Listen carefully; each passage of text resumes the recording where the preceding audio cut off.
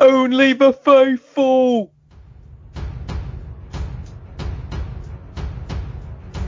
You're listening to the Sprues and Brews podcast, your weekly podcast looking at all things Warhammer.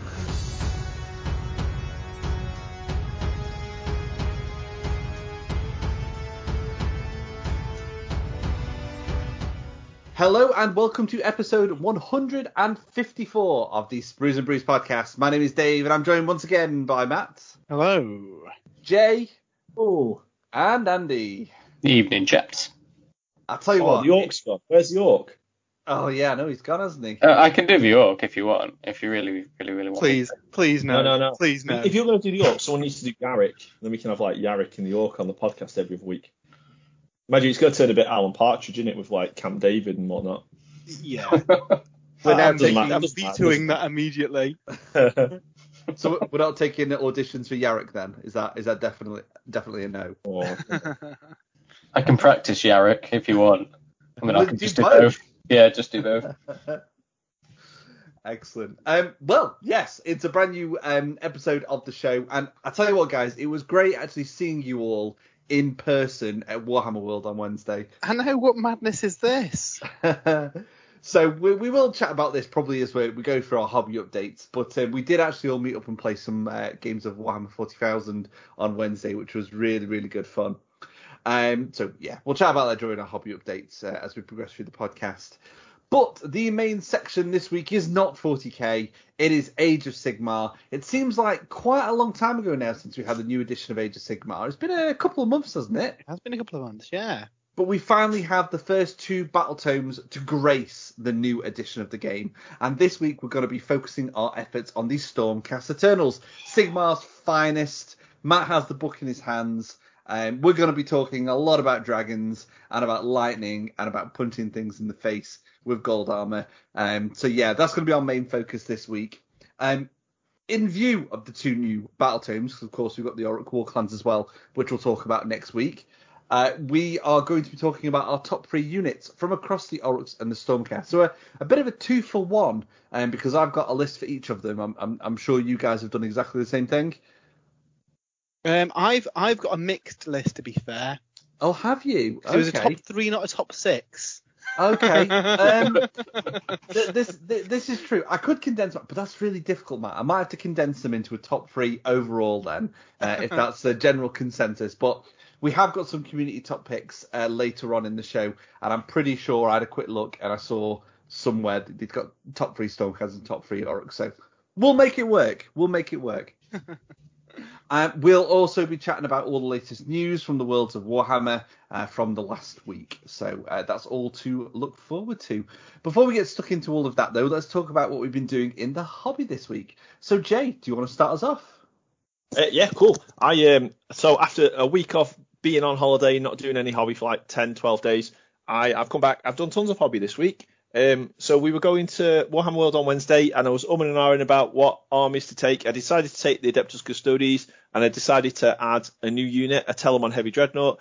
That was, when did we go? Wednesday. That was Tuesday afternoon. So Tuesday afternoon, I put it all together properly, sprayed it, and painted it Tuesday night, and got that done. So a Telemon Dreadnought has been painted. Yeah. On top, and he's quite expensive points wise. That's a good chunk of it. If you're trying to pay a 1,000-point army, a Telemon Dreadnought's a good place to start, just under 300 points. Then on the podcast, I get confused now of all the different things we do. The painting stream. So I think on the previous painting stream, we got talking somehow in between Marvel and all the other stuff we normally talk about. Battlefleet Gothic, and I have a big metal Battlefleet Gothic Eldar fleet with some Forge-World resin ships actually that I bought, oh man, I don't know, 20 years ago, maybe over 20 years ago now. And they've had 3 or 4 different paint jobs on them over the years as well. I decided, no, I'm going to strip them all down, tidy them all up, snap them all apart, take all the glue off, put them back together and get a really nice looking Battlefleet Gothic Corsair Eldar fleet.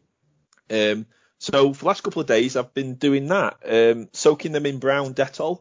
I've had to do it twice, so 4 hours soaking brown Dettol, then about an hour and a half scrubbing them all because I've got a lot. I've got, I think I totaled up about 2,200 points worth of Eldar Corsair Battlefleet Gothic, which is, oh man, I don't know, talking over 20 ships. Scrubbed them all, then put them back in a Dettol bath for another 4 hours, took them all out, scrubbed them again, and they've come out really, really nice. The next thing I need to do is really, really shiny, like proper shiny metal, like as if they're brand new out of the blister. I need to drill all the old plastic flight stands that have snapped off over the years out of them as well with a small hand drill. And then I need to. I've got some resin shits which they are working. The brown Dettol is taking the paint off them. It's just taking a bit longer and a bit more scrubbing to get the paint completely off the resin strips. I've got 3 of the Forge World Light Cruisers. So that's been going on one side of the kitchen. And then on the other side of the kitchen has been Horus Heresy. So I picked up a Horus Heresy. I think it's called an Arquitor or Arbiter or something like that. It's the really cool. It's the recent tank that they've released for the Legions of Stars. It looks like the artillery one, isn't it? Yeah, it looks like the Plague Burst Crawler from the Nurgle Death Guard army, the latest Death Guard book. But obviously before it got corrupted and turned into a demon engine. So it's that sort of silhouette with the artillery on the back. So that's currently in different pots, soaking in soapy water, ready to scrub. I'm going to try and get that sort of started to get built tomorrow. I've been working on some Dark Angels Interemptors, so just getting them all on the bases, getting the bases done, ready to spray. And then I've been painting a Primarch. So I've had the Lion, the first Primarch, for a while now. He was sort of half built. I finished building him in sub-assemblies, and I've started putting some paint down on him. And he's been a really good model, actually, because on the Warhammer Plus Masterclass videos, they've done 2 videos. They've done a Faces video, which I know Matt's been playing around with, really cool. The Van Dents, are they, that are on social media at the moment. So I thought I'd have a go as well at trying the face with Lionel Johnson. And he's wearing black armor, and they've also done a black armor tutorial. So I've decided to try that as well. And I'm really enjoying it. So, yeah, he's coming together nicely. And have they done a gold tutorial? So that is coming on Wednesday. So everything you need to paint your Primarch, Jay, on Warhammer Plus. There we go. So it's going to be a Warhammer Plus Primarch. He's looking really cool. The face looks ace. That face painting guide of Louise's is amazing, isn't it? It's. I mean, don't be put off by any stretch. I'm not a heavy metal painter. I'm tabletop painter. I like painting. I try and do my best with it, but I'm definitely not Golden Demon winning by any standard. And initially I thought those masterclasses, they're a bit beyond my level, and I don't know how much value I'm going to get out of them. But it was really, really straightforward. It was hard work, but it was not unachievable. And following, I've not replicated Louise's end result by any stretch, but I'm really happy with the end results. I think you're really happy with your end results as well, Matt. So I think any level of painter is worth checking those videos out.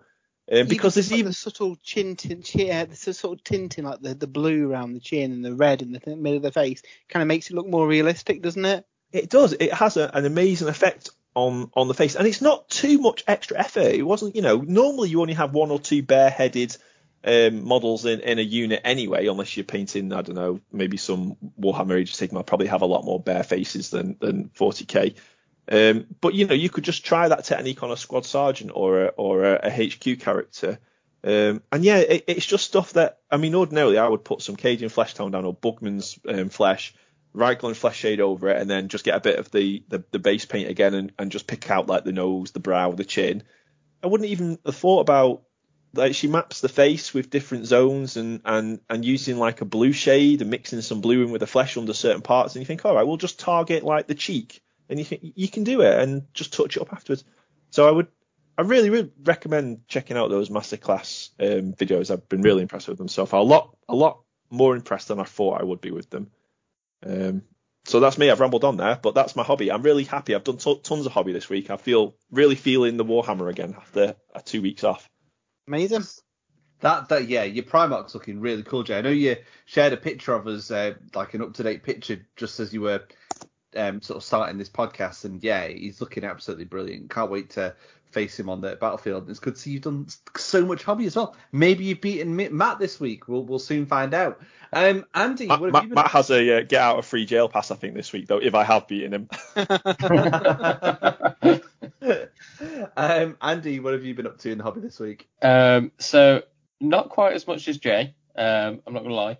I've been painting up some of the orcs, my 40k orcs. So I started painting the Runt Herd and the Pain Boy on last night's stream. So I've got the Runt Herd done. Apart from his base, again, I still haven't quite decided how I want to do the basing yet. The Pain Boy, I've got most of the base colours done on the Pain Boy now. So slowly getting through that. Initially, I thought orcs, a lot of models, it's going to take a lot of time to paint them. By the 30th model, I'll probably be sick of them. But so far, I'm really enjoying them. I've also built a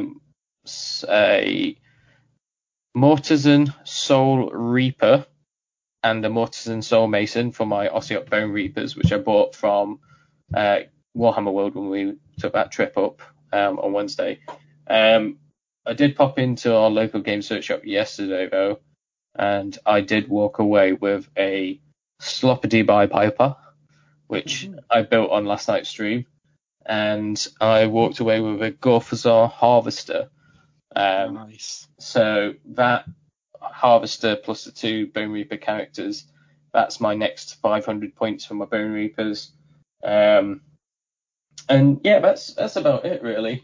I cracked open me Combat Patrol Orc box last night and built one of the knobs from the new box. And yeah, I don't get me wrong, they're gorgeous, and you can obviously see that the sprues are newer, they're crisper, and they're a lot easier to put together than the knobs that I got from like the normal knob box.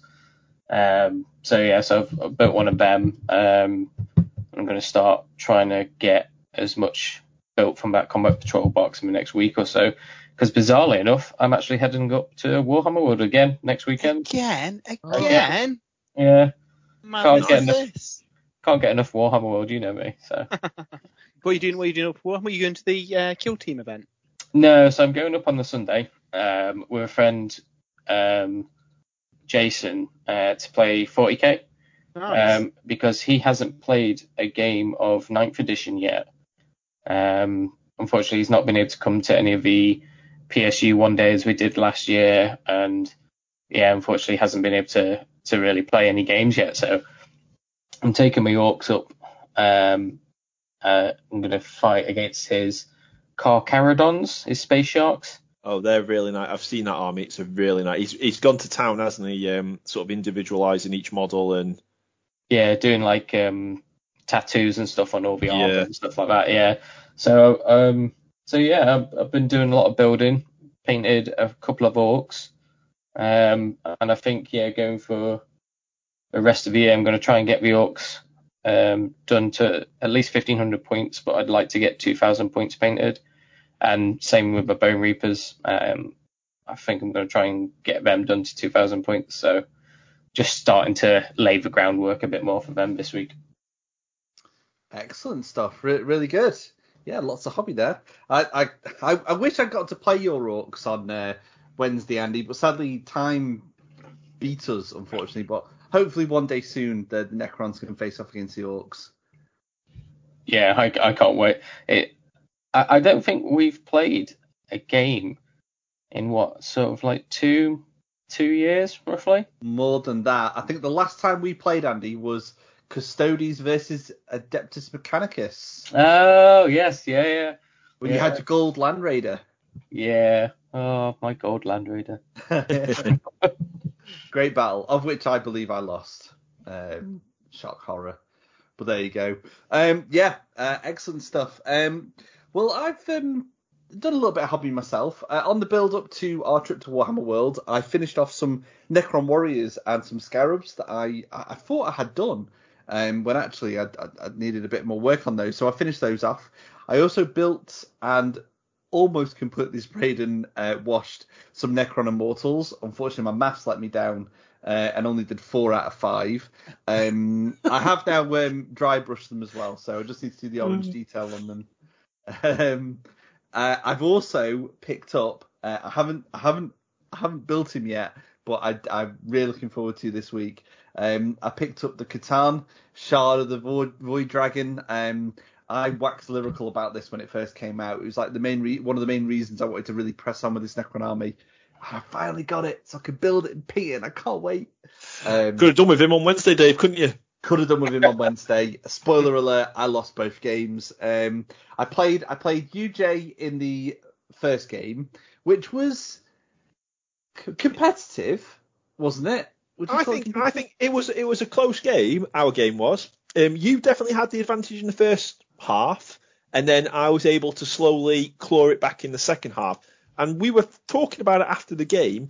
If you had managed to hold on to an objective for one more turn, it would have been probably you would have won it. So it came down to just me being able to get you off that one objective a turn early than you would have liked. Yeah. And at that point, then you couldn't get back on the objective because you were too busy trying to fight off all of the Adeptus Custodes in your face.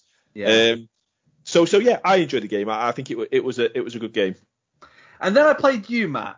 And your Speed Freaks army, and I wasn't quite sure how to set up. And we were playing Crusade missions, and the Crusade mission kind of was like, do I push towards my deployment line, giving Matt a really easy go at my army? Do I deploy right at the back, but then Matt's got an easier job on setting board control and jumping on the kind of extraction points, like basically the objectives from this Crusade mission.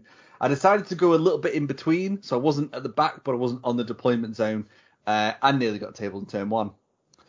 I did share that my tactic in all these games was drive forward as fast as possible, open up with all my guns, and then charge. That was the plan every turn. Now, orc shooting, as Andy will know, isn't the greatest. You get a lot of shots, and there's some very strong weapons in there, but you're only hitting on 5s. I think I missed about 3 shots in total in that first turn, Dave. Oh my days! I've never seen shooting from orcs like that. It was. I don't think they were orcs. I don't think Matt's were orcs. I think he had Death Watch in there or something. That, and plus the fact that I could not make any reanimation protocol saves. You made all them during my game, Dave. Our game. Yeah. My army just crumpled into bits. So it was a harsh lesson against the Speed Freaks, but I tell you what, I've really enjoyed using the army, and I can't wait to start getting some of the Imperium kits and start building and painting them. So yeah, really looking forward to building up my Necron army. Aside from that, I do have a bit of a taste for the Aurochs, but we'll talk about that in the news shortly. And I've also borrowed off Matt a Necromunda book, The House of Iron, which I've been meaning to pick up for a while, because we're talking about doing a bit of a narrative thing on the run up to Christmas. So I really want to get my Orlocks built and painted. So I figured if I borrowed that off Matt, that would give me the inspiration to get some Necromunda on the go. And also I'll put a bit more paint on Kragnos as well. He's very nearly finished now, so I want to try and get him done by the weekend for reasons.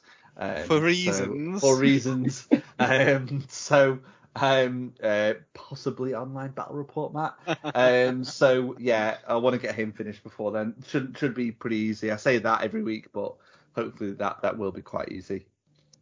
Matt, what have you been up to in the hobby this week? So I went into a bit of a bleary-eyed insanity, typing and filming 2 reviews this weekend or this week. Normally we'd split it. Jay, you covered the Arena Mortis, which looks pretty cool for a bit of a fun, light-hearted game. That's the kind of game I think you play as sort of like an appetizer. So you got your mates round for an evening of Age of Sigmar, Crusade, or Path to Glory.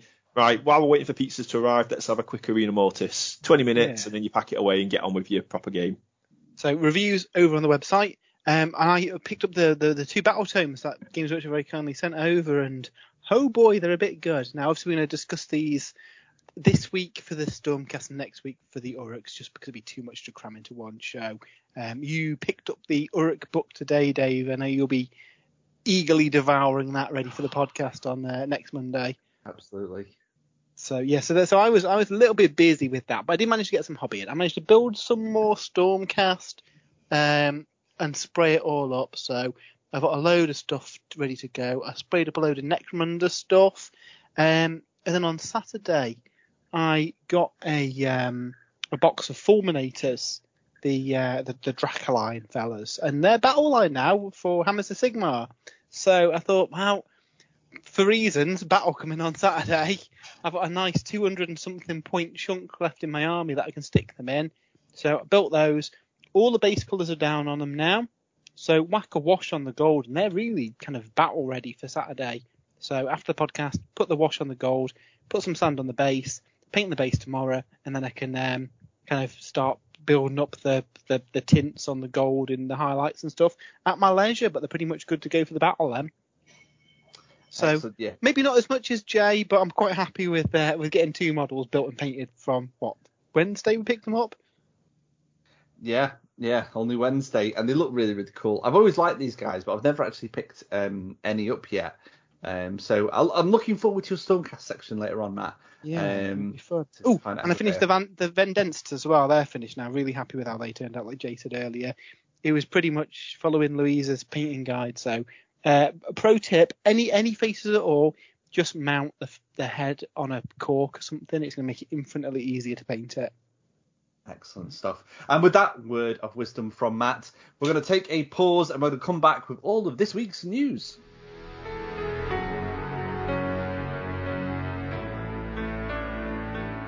What do we have in this week's news, Matt? Well, we have got some very Uruk-flavoured pre-orders this weekend, Dave. I know you're very excited about, I think, most of these kits that are coming out. First of all, we've got the big centerpiece model of the Kruleboyz Gobsprakk, the Mouth of Mork, on his Corpse Ripper Vulture. Amazing model. Amazing rules. We'll talk to him about a bit more next week, but I think he's a must-take in a Kruleboyz army. Arguably really good in any Uruk army as well. Can also build a killer boss on Corpse Ripper Vulture. £89, which seems a little bit expensive. Yeah, about 20 quid more than I was expecting. Yeah, I was expecting about the 60 quid mark. How much is the Maw Crusher? That's about 60, isn't it? 60, yeah. So 90 is a big old jump. It's a really nice model, don't get me wrong, but yeah, he's an expensive one, isn't he? Then we've also got the Swamp Boss / Snatcher Boss. So these are the Gribbly Sludge Raker mounted ones, the kind of named version and the standard one. Both really cool. Again, rules-wise amazing.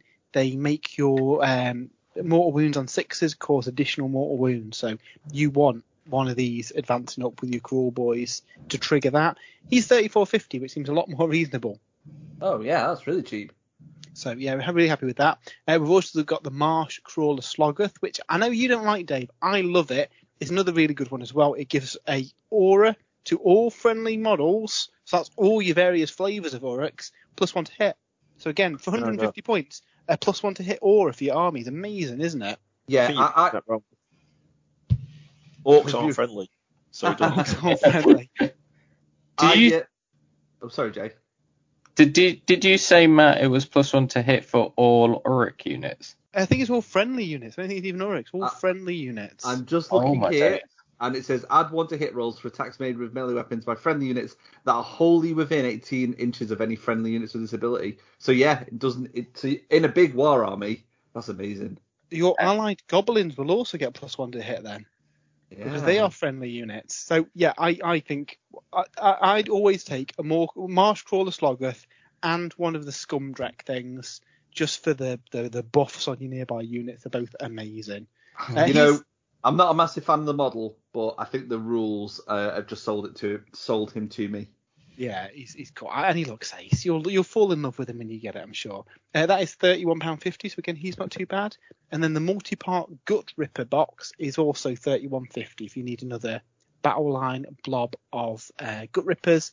Comes with a banner bearer and an option of building 2 musicians.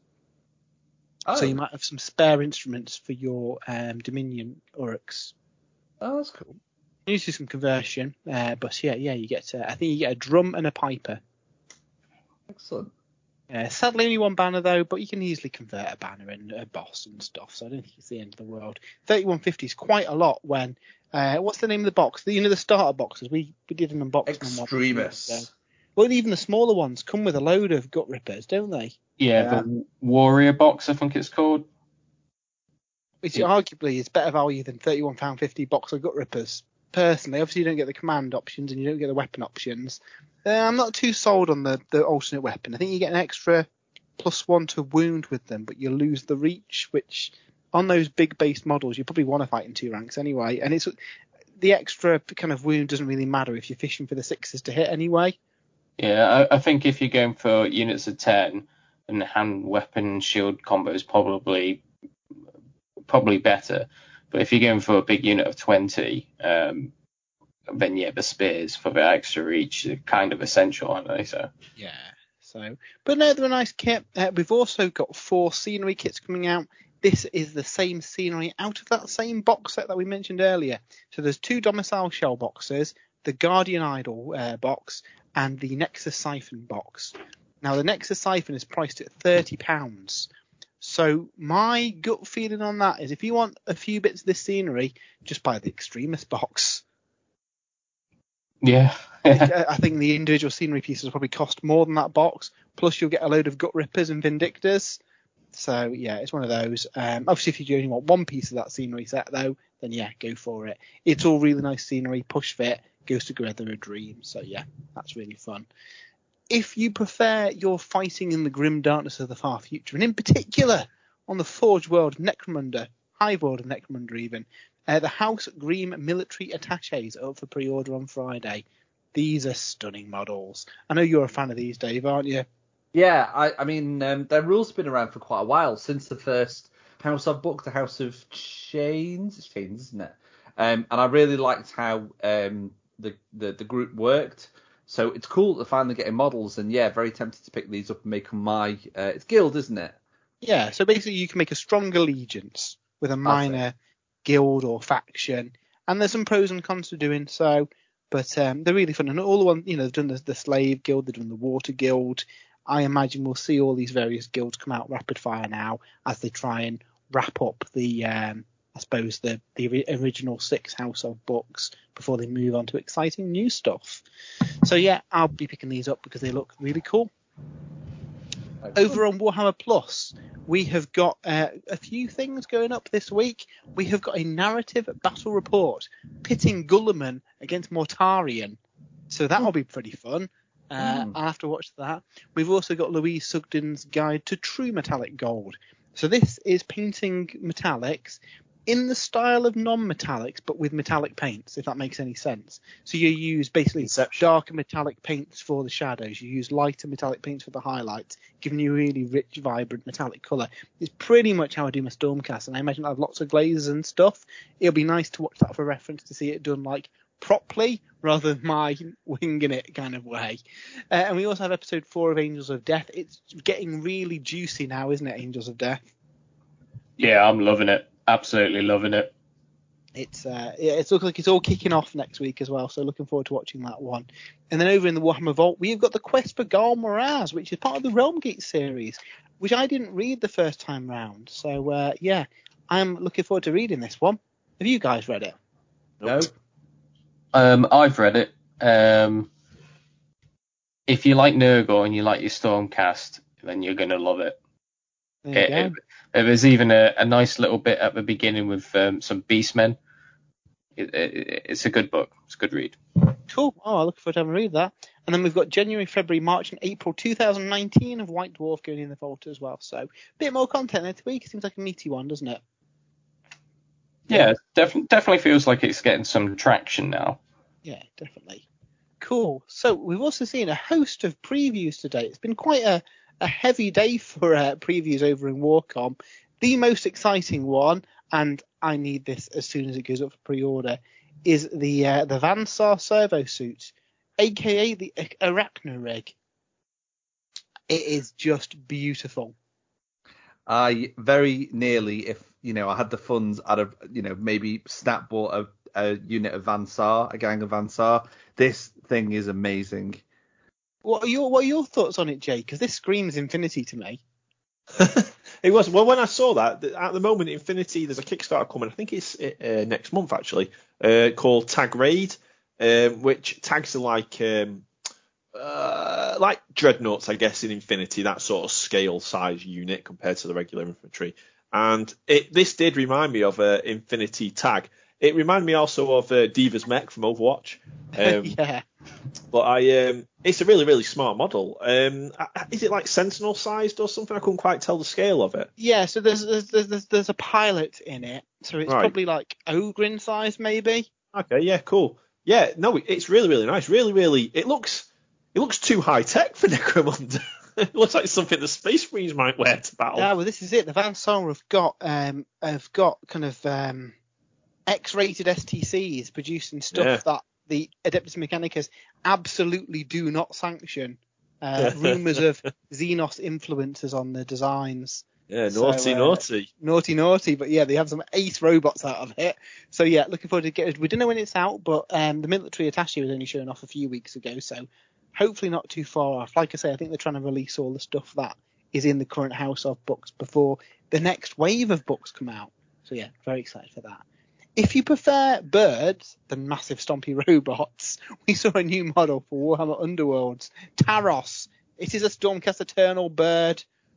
That's about all we know. It is an Aetherwing who accompanies Zandia's Truth Seekers, which is obviously the now confirmed Stormcast Eternals force that's in the new Warhammer Underworld starter box. I'm keen to see what these two warbands look like because obviously Kruleboyz are cool. The new Stormcast are cool. I think this might be a good box to pick up. Yeah. I mean, we love Underworlds anyway, don't we? Yeah. Hopefully, well, we should, and we've got a little point in the news later on. We should see more of these guys this very week. Yeah. Now, McFarlane Toys have done quite a few Warhammer 40,000 action figures now, and they've got another 8 on the way soon. Have any of you guys picked up any of these action figures? I haven't, no. But I've seen a lot of people painting them up, and they are really smart. Yeah, they are. So they do. Obviously, the action figures out articulated. Some of them are like pre-painted, and I've got to say it's kind of like an action figure paint job. They're not outstanding paint jobs on them compared to like the Bandai ones. But what's really cool, they do produce what they call artists' proofs, which are basically just grey primed models ready for you to paint. And like Nick Baton recently did one, and it looked insanely good. Yeah, I saw Louise Sugden doing a Bolter as well from one, and it's like I'm wondering. I'm looking forward to the first time someone paints a whole chapter or 2,000 point army of these things. I think Nick Baton said he was doing a kill team of them. Yeah. So there's an Ultramarines Reaver and then the Artist Proofs Reaver that you can paint as any chapter. There's an Orc Meganob with Shooter, an Orc Meganob with Buzzsaw, an Orc Big Mech, and an Orc Big Mech Artist's Proof. Andy, I'm sure all 4 of those are on your Christmas list then. They are now. I didn't know they were coming out. So yeah, they're on the way. A Tyranid Gene Stealer, which looks like he really wants a hug. And then a Yamgal Gene Stealer, which looks, the design of it looks a little bit different than the current ones that they've got. Now, it could be, artistic license there. But yeah. I think it's optimism. What's that famous 40k saying? Hope is the first road to... This is it. So yeah, but I mean, they look pretty cool. I can take or leave the kind of pre-painted one. I think they look a bit kind of toy-like. The artist-proof ones, I think, are nice if you can paint them up decently, though. Yeah, I think they make a nice sort of like display piece, won't they, for the side of your PC or on top of your gaming shelf or something. Yeah, and I'm sure the younglings will love the pre-painted action figure ones as well. I don't think they're really aimed at us, are they? So yeah, and then we also had a bit of news that Gen Con is this week, guys, the 16th to the 19th of September. Gen Con's a big kind of board game show, and Games Workshop tend to show their more kind of like board game related stuff there. We've often seen like big, I think Warcry was shown off there, Necromunda's been shown off there, and yeah, this week, every day between the 16th and the 19th, they're showing off more stuff. They said there's going to be 40k, Underworlds, Blood Bowl, Necromunda, Warcry, and Kill Team shown off. Presumably that means that the next Kill Team box will be shown, because they said back when it launched, every quarter there'll be a Kill Team box pitting 2 forces against each other, and that looks like how they're going to put out the new Kill Teams, which is a nice way of doing it. If it's anything like the Deathcore Krieg versus Orcs one, if they put a rule book in there and some scenery, that's a really good box to split, isn't it? Definitely. I'd love them to do that. I'd love them to do, so say we got, I don't know what's coming, but say we got Eldar versus Deathwatch or something. Some really cool Eldar scenery in there would be so cool. In the same, like the Orc one, an Eldar Maiden World Ruin or something. Yeah. Or that sort of, if there's Tyranids in the kill team, some like Tyranid infested Imperial Ruins and things like this. That'd be great. And then you'll these get people. Team boxes are on rotation then as well, aren't you? You can then release the Orc Commandos and the Krieg as standalone kits that same week. I think that would be a nice way of doing it. Yeah. And I think as well you'd get people picking them up who don't even play Kill Team. Yeah, you would. I think that's a good release schedule because I think the scenery is a key part of Kill Team, isn't it? So selling a big box with it, I think is definitely the way to go. Yeah. And it gives you a bit of variety because at the moment, I mean, you can make an Imperial World, you can make an Orc battlefield, but that's it. But you've got kill teams going into Necron Tomb worlds. You've got kill teams going, fighting on Eldar Craft worlds, and it'd be so cool to have the scenery. We've got so many kits coming out now, so many models. We're spoiled for choice on the model side of thing, but I mean, the scenery that Games Workshop release nowadays is top notch. It's brilliant. All the Age of Sigmar stuff we've seen, all the 40k stuff we've seen. And you feel sometimes if you've got a hobby budget, you're a bit reluctant to put that down on scenery that month because there's that many new models coming out that, you'd rather get the new models that you can play with and move around and things like that. Scenery sometimes gets a bit forgotten, I think. And I know I'm guilty sometimes of thinking, well, I've got £50, I'll put that towards some new tanks rather than a building. I know you do like painting up your scenery, Matt, but when you get in that scenery included alongside some great new models as well, like we did in the Kill Team set, then it's a win-win, isn't it? Well, that's it. We mentioned the Extremist box earlier, where it looks like the individual kits for that scenery cost more than the box, because scenery generally is expensive. They're big pieces, aren't they? Yeah. Where they can kind of subsidise it by putting it in a launch box like that for £100. That's really good, because, let's face it, the Kill Team's going to be 30-odd quid each, and you're getting the supplement book. So really, you're kind of getting all that scenery for free, aren't you? Yeah. So obviously we don't know what it is. I imagine that's what we'll see for Kill Team. Warcry wouldn't surprise me if we saw a brand new edition, maybe with some more kind of like different factions rather than Chaos. Would be nice to see. Maybe move Warcry from the 8 points to Gur, maybe. Yeah, that would be good. Set it within the current AOS storyline. Yeah, that would be a great opportunity for them to expand the Kenofi range. Yeah, you know what you could do? You could set it within the ruins of Vindicarum, was it? Yeah. Oh yeah. I don't think it was Vindicarum. That's the one that Balakor siege, but the one in Excelsius, is it? I can't remember. The big city that Kragnos smashed down. Set it within there and have the various like orcs and stormcasts and stuff. I mean, like you say, maybe have some new mortals in there. There's lots of cool stuff you could do. Necromunda, I think we'll see the next House of Book showing our first kind of unique brand new faction. Now, the Lady Credo, the recent release, on her kind of data card inside the box, it's something like Outlaws, which as a concept, I mean, she's quite ornate and steampunky. Imagine a kind of a band of Necromunda piratey types looking like that. That'd be an amazing warband to see. Yeah, it would. And definitely aligned on the not so kosher side. So I think that's what we'll see for there. Blood Bowl, hopefully we see a new team. We said last week it's like been a year since we've seen any new teams for Blood Bowl. So hopefully we see some stuff there. Warhammer Underworlds, obviously it's going to be the starter box. And then 40k is the big question mark. Now obviously this is a toy show, and they tend to show off stuff that you'll see in toy shops rather than Games Workshop. So in the past, we've seen like standalone board games and stuff. I do wonder, though, if we'll see the kind of full reveal of the Black Templars box here, because presumably that'll be something they're trying to sell to like independent retailers as well. I know you'd be super excited to see that, Jay. Yeah, I would. On the newsletter that they put out today, there's 3 silhouettes of models on there. And it's difficult to tell what they are. The one at the back definitely is some kind of Space Marine holding a sword, which is very Black Templar-ish. So, there's a chance there that we are going to see the Black Templars launch box finally.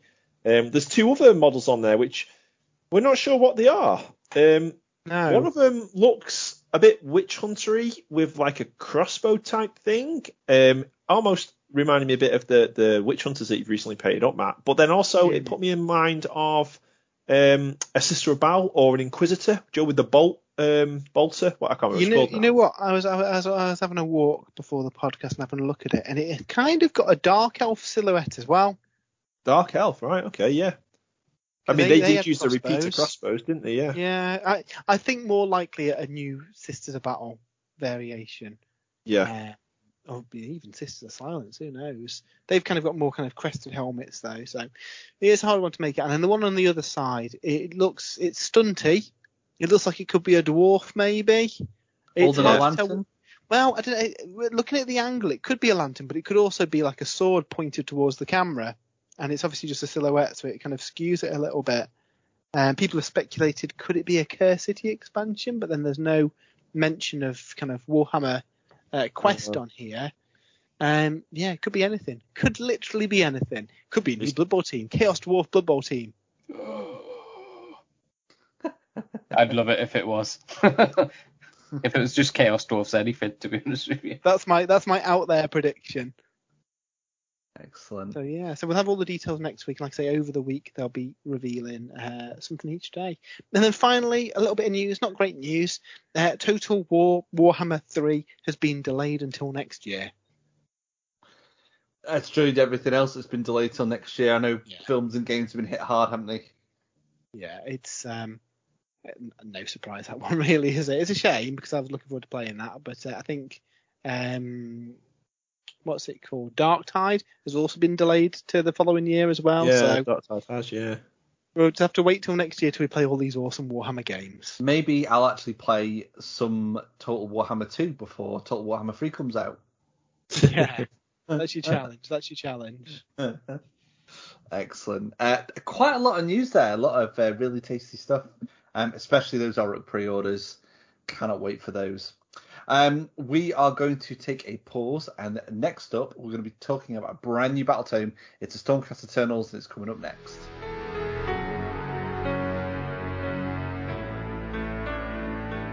And so we have two brand new battle tomes for Warhammer Age of Sigmar up for pre-order, and the one that we're going to be talking about this week is the Stormcast Eternals, with the Orruk War Clans following up on next week's episode. Matt, you have got a copy of the Stormcast Eternals battle tome in your hands. Why don't you take us through it? Yeah, so like you said back at the start of the show, it seemed like a while since the third edition came out and that Dominion launch box came crashing onto the tabletop. But I suppose this is something that we saw with Indomitus last year. It was a while until those first battle tomes came out, and maybe that's a change of tack. Traditionally in the past, the day a new edition came out, the new battle tome came out with it, which would traditionally be Space Marines or Stormcast. So I think they've given people a little bit of a breathing space to get the kind of starter box painted before they start dropping the books. And you know what? I'm not disappointed. First of all, it's an absolutely gorgeous book. It's got a very red art style, and if you've seen any of the recent third edition boxes, they're all kind of banded with this red, and I don't know if it's a psychological thing, because obviously these two books are going to be red spined on your bookshelf with all the others white. So psychologically, you want to slowly change your white ones to red ones. Yeah. It reminds me of the old Warhammer 8th edition army books. That sort of style. Yeah, definitely. And it's a big old chunky book. I mean, this is 186 pages long. And we've got 104 pages before we even get to the rules and stuff. So it is chock full of lore. So obviously if you're a old school Sigmar player, you're going to know a lot of this. But there's a lot of new stuff in here as well. And some interesting stuff. Like in Drasta, for example, we learn that there's only 3 things that she hasn't killed. Which, that seems fairly impressive. We're not boasting or anything, but, one of those is Kragnos. She's not managed to kill Kragnos, which is, he's a new kid on the block. She'll give him a few weeks until she puts him down on Saturday's stream, probably. The second creature she hasn't killed is a demon of Khorne known as Doombreed. Now, in our review, I was like, Doombreed? I've never heard of this demon before. Apparently, I was wrong. Doombreed has appeared in the 90s in Warhammer 40,000. Oh. So, and obviously, we know demons exist in both universes. So could this be a precursor of a new named Khorne demon? Obviously, we've had the twins, haven't we, for Slaanesh? It's not out of the question that we get another greater demon-sized demon that isn't a bloodthirster. Because I guess, logically, there must be different types of demonic generals for Khorne. It's just, bloodthirst is the most common. So that interested me for, all things demonic. And then the final thing that she hasn't killed is the king of all dragon ogres, Krakenrock the Black. Again, a name we haven't heard of, but that's super specific to put a name in the book unless it's going to get covered in the future. Yeah, you would think so. Was there any Kenothi names in there? No Kenothi. Yeah. Sadly, no Kenothi. But it's interesting that, and I'd quite like to see a bit of a reinvention of the dragon ogres, especially if, obviously the dragons are back. They're not too happy with the dragon ogres.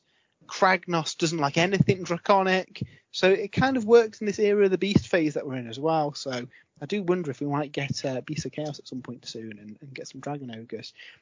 So yeah, so I like stuff like that in the kind of lore sections. It kind of tees things up for the future, and yet there's loads of info in here.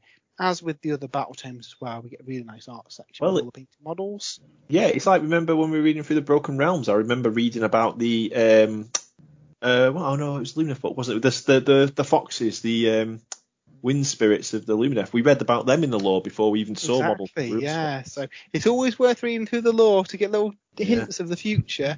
Battletome also contains a full painting guide, which is really helpful. A lot of it is recycled from the previous Stormcast Battletome, but there's lots of new things in here, including a guide on how to do Indrasta's kind of like silver gold armor, painting guide for dragons, all that kind of stuff. So far so good, really cool, but I guess most people are listening to find out about the rules of the book. And they've done a different thing with this Battletome, and I think all Battletomes going forward. So obviously one of the things that we've discussed on the show before is that when you're building your army, there's often tables of, special items, warlord traits, that kind of stuff that you never take because you're locked into your faction specific ones. And it's very rare that you're going to have enough, free artifacts of power to use some of these generic ones. And I know that's always bugged you in the past, Jay, hasn't it? Yeah, that's my biggest bugbear with Age of Sigmar.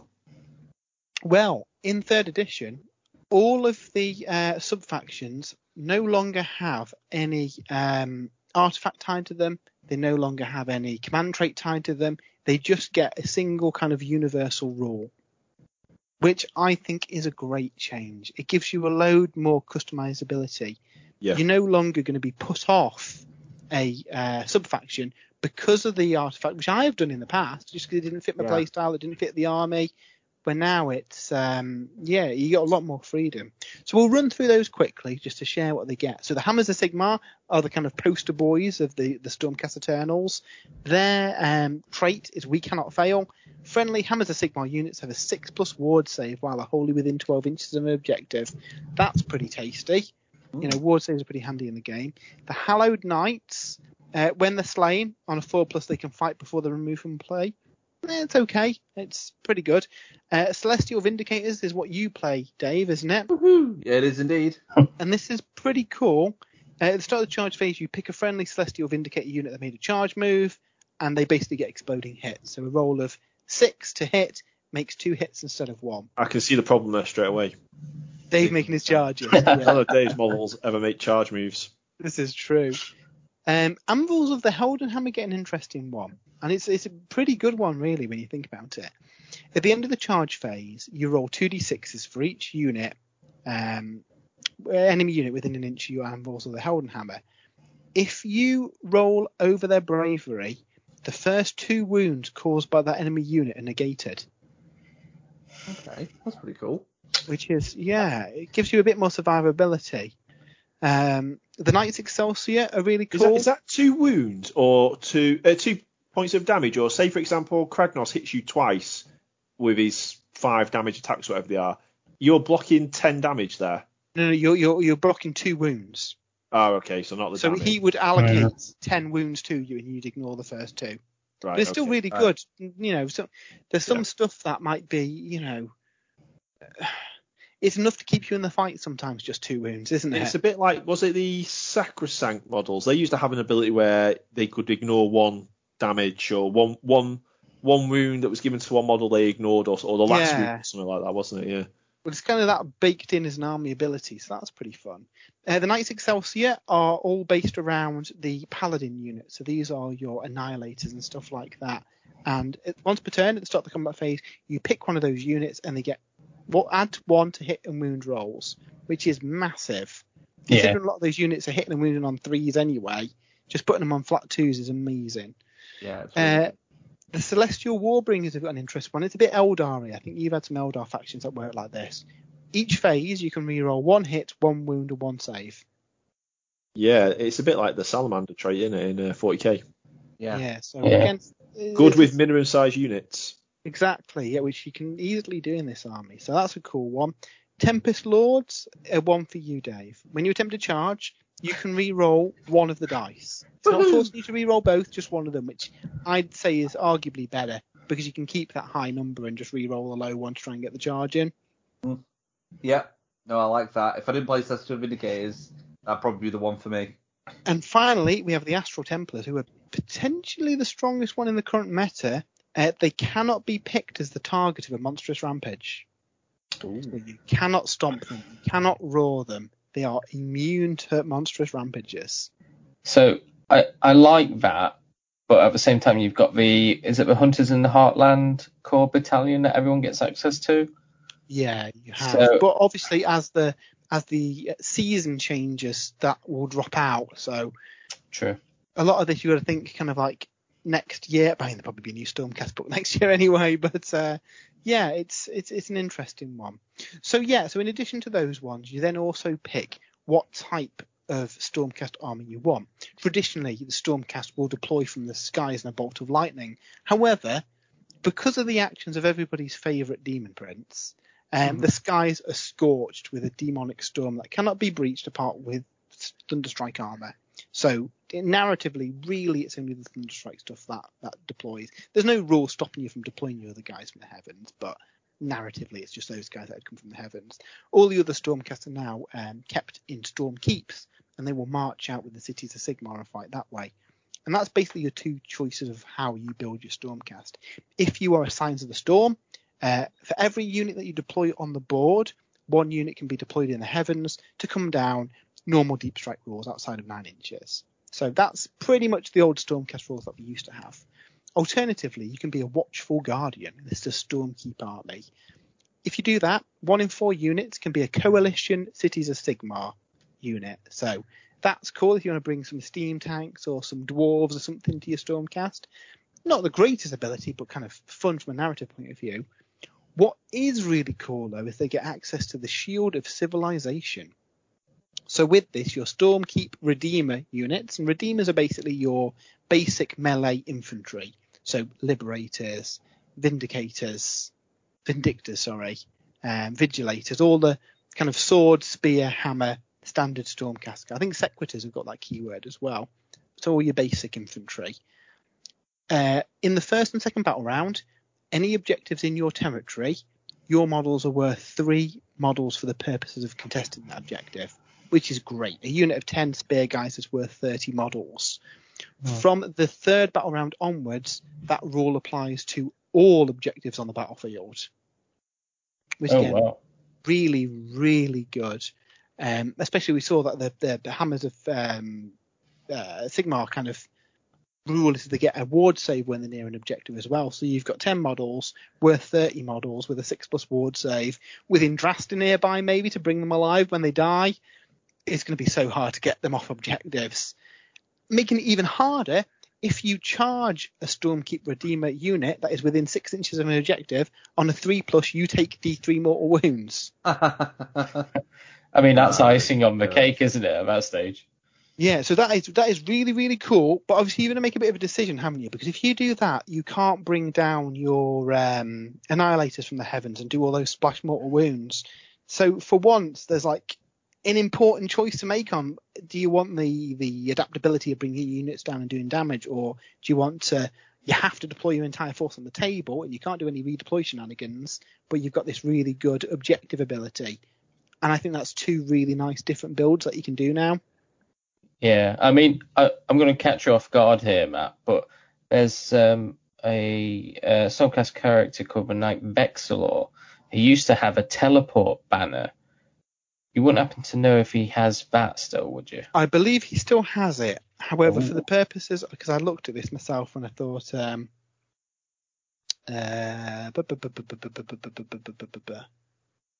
yes.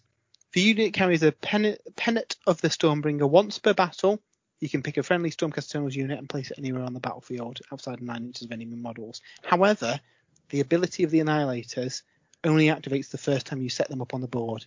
So technically, if you deployed them, they do their 10-inch blast and hit nothing. Yeah, but you've still got that option of teleporting. Yeah. Some Stormcasts, haven't you? And, you know, looking at that rule, that I think is going to play very well, especially at the minute with a lot of Sons of Behemat armies running around. Because if you take a Taker tribe, your big guys count as 30, but if you don't take a Taker tribe, they only count as 20. So that rule brings a lot of new life into a lot of those older units like Liberators. So, yeah, I really like that. We've seen a lot of stuff gearing towards MSU kind of armies for Sigmar, but actually, if you double reinforce a unit of spear guys, 15 models, turn 3, you then teleport them down to an objective down the field somewhere, that's worth 45 models, and they've got a 6+ ward save and hammers of Sigmar, and you take mortal wounds when you charge them. Seems really, really good from a competitive point. So yeah, really, really like them. And then you get some command traits that you can, I won't go through all these, they're all in the write-up on the website, but you've got command traits that you can pick from. You've got like 9 different artifacts split between weapons, armor, and like one-use potions and stuff. A whole spell lore of 6 of them. A lot of them are very similar to the old Stormcast ones, but there's a few tweaks here or there.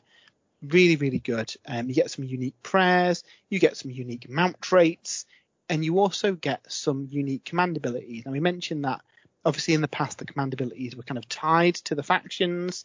Now you just get a list you can pick from. I think that's a much better way of doing things.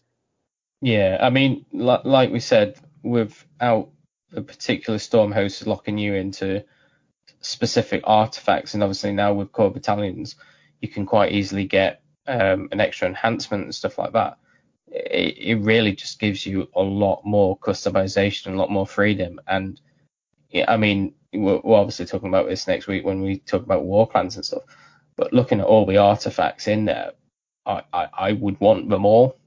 Yeah, that's it. There's not really many, if any, duff ones. I mean, the command traits, there's lots of stuff that works for different builds of armies as well. So, for example, you can be, if you go for the dragon list that everybody's going to be going for, there's a command trait where if the general's a monster and is on the battlefield, you subtract 1 from wound rolls for attacks made with melee weapons that target friendly Stormcast Eternals monsters, you know, like all the dragons that are in your list. That's a crazy good ability. Yeah, that's really good. There's one that the bearer can't be the target of shooting attacks outside of 9 inches, which gets around the the sentinels don't need a target to be visible. This specifies they cannot be picked as a target unless the shooting unit's within 9 inches. So that's really good. That saves you from some of the Caradron, Lumineth taking out your character's turn 1 kind of stuff. Does that have like any restrictions on what model it can be put on? Nope, any Stormcast Eternal hero.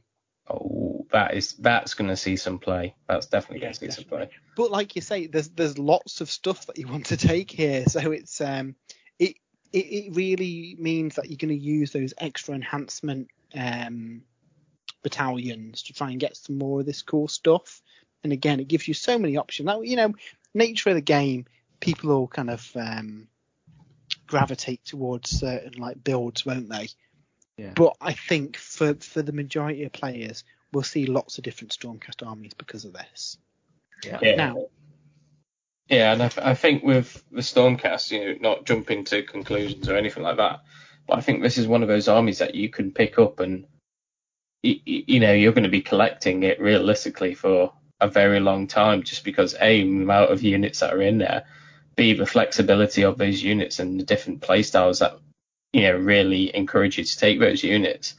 And for me, I'm just looking at Stormcast. I'm like, I could easily do a 2,000 point Warrior Chamber army, 2,000 point Sacrosanct army, and obviously now we've got the Dragons, a 2,000 point Dragon army. So yeah.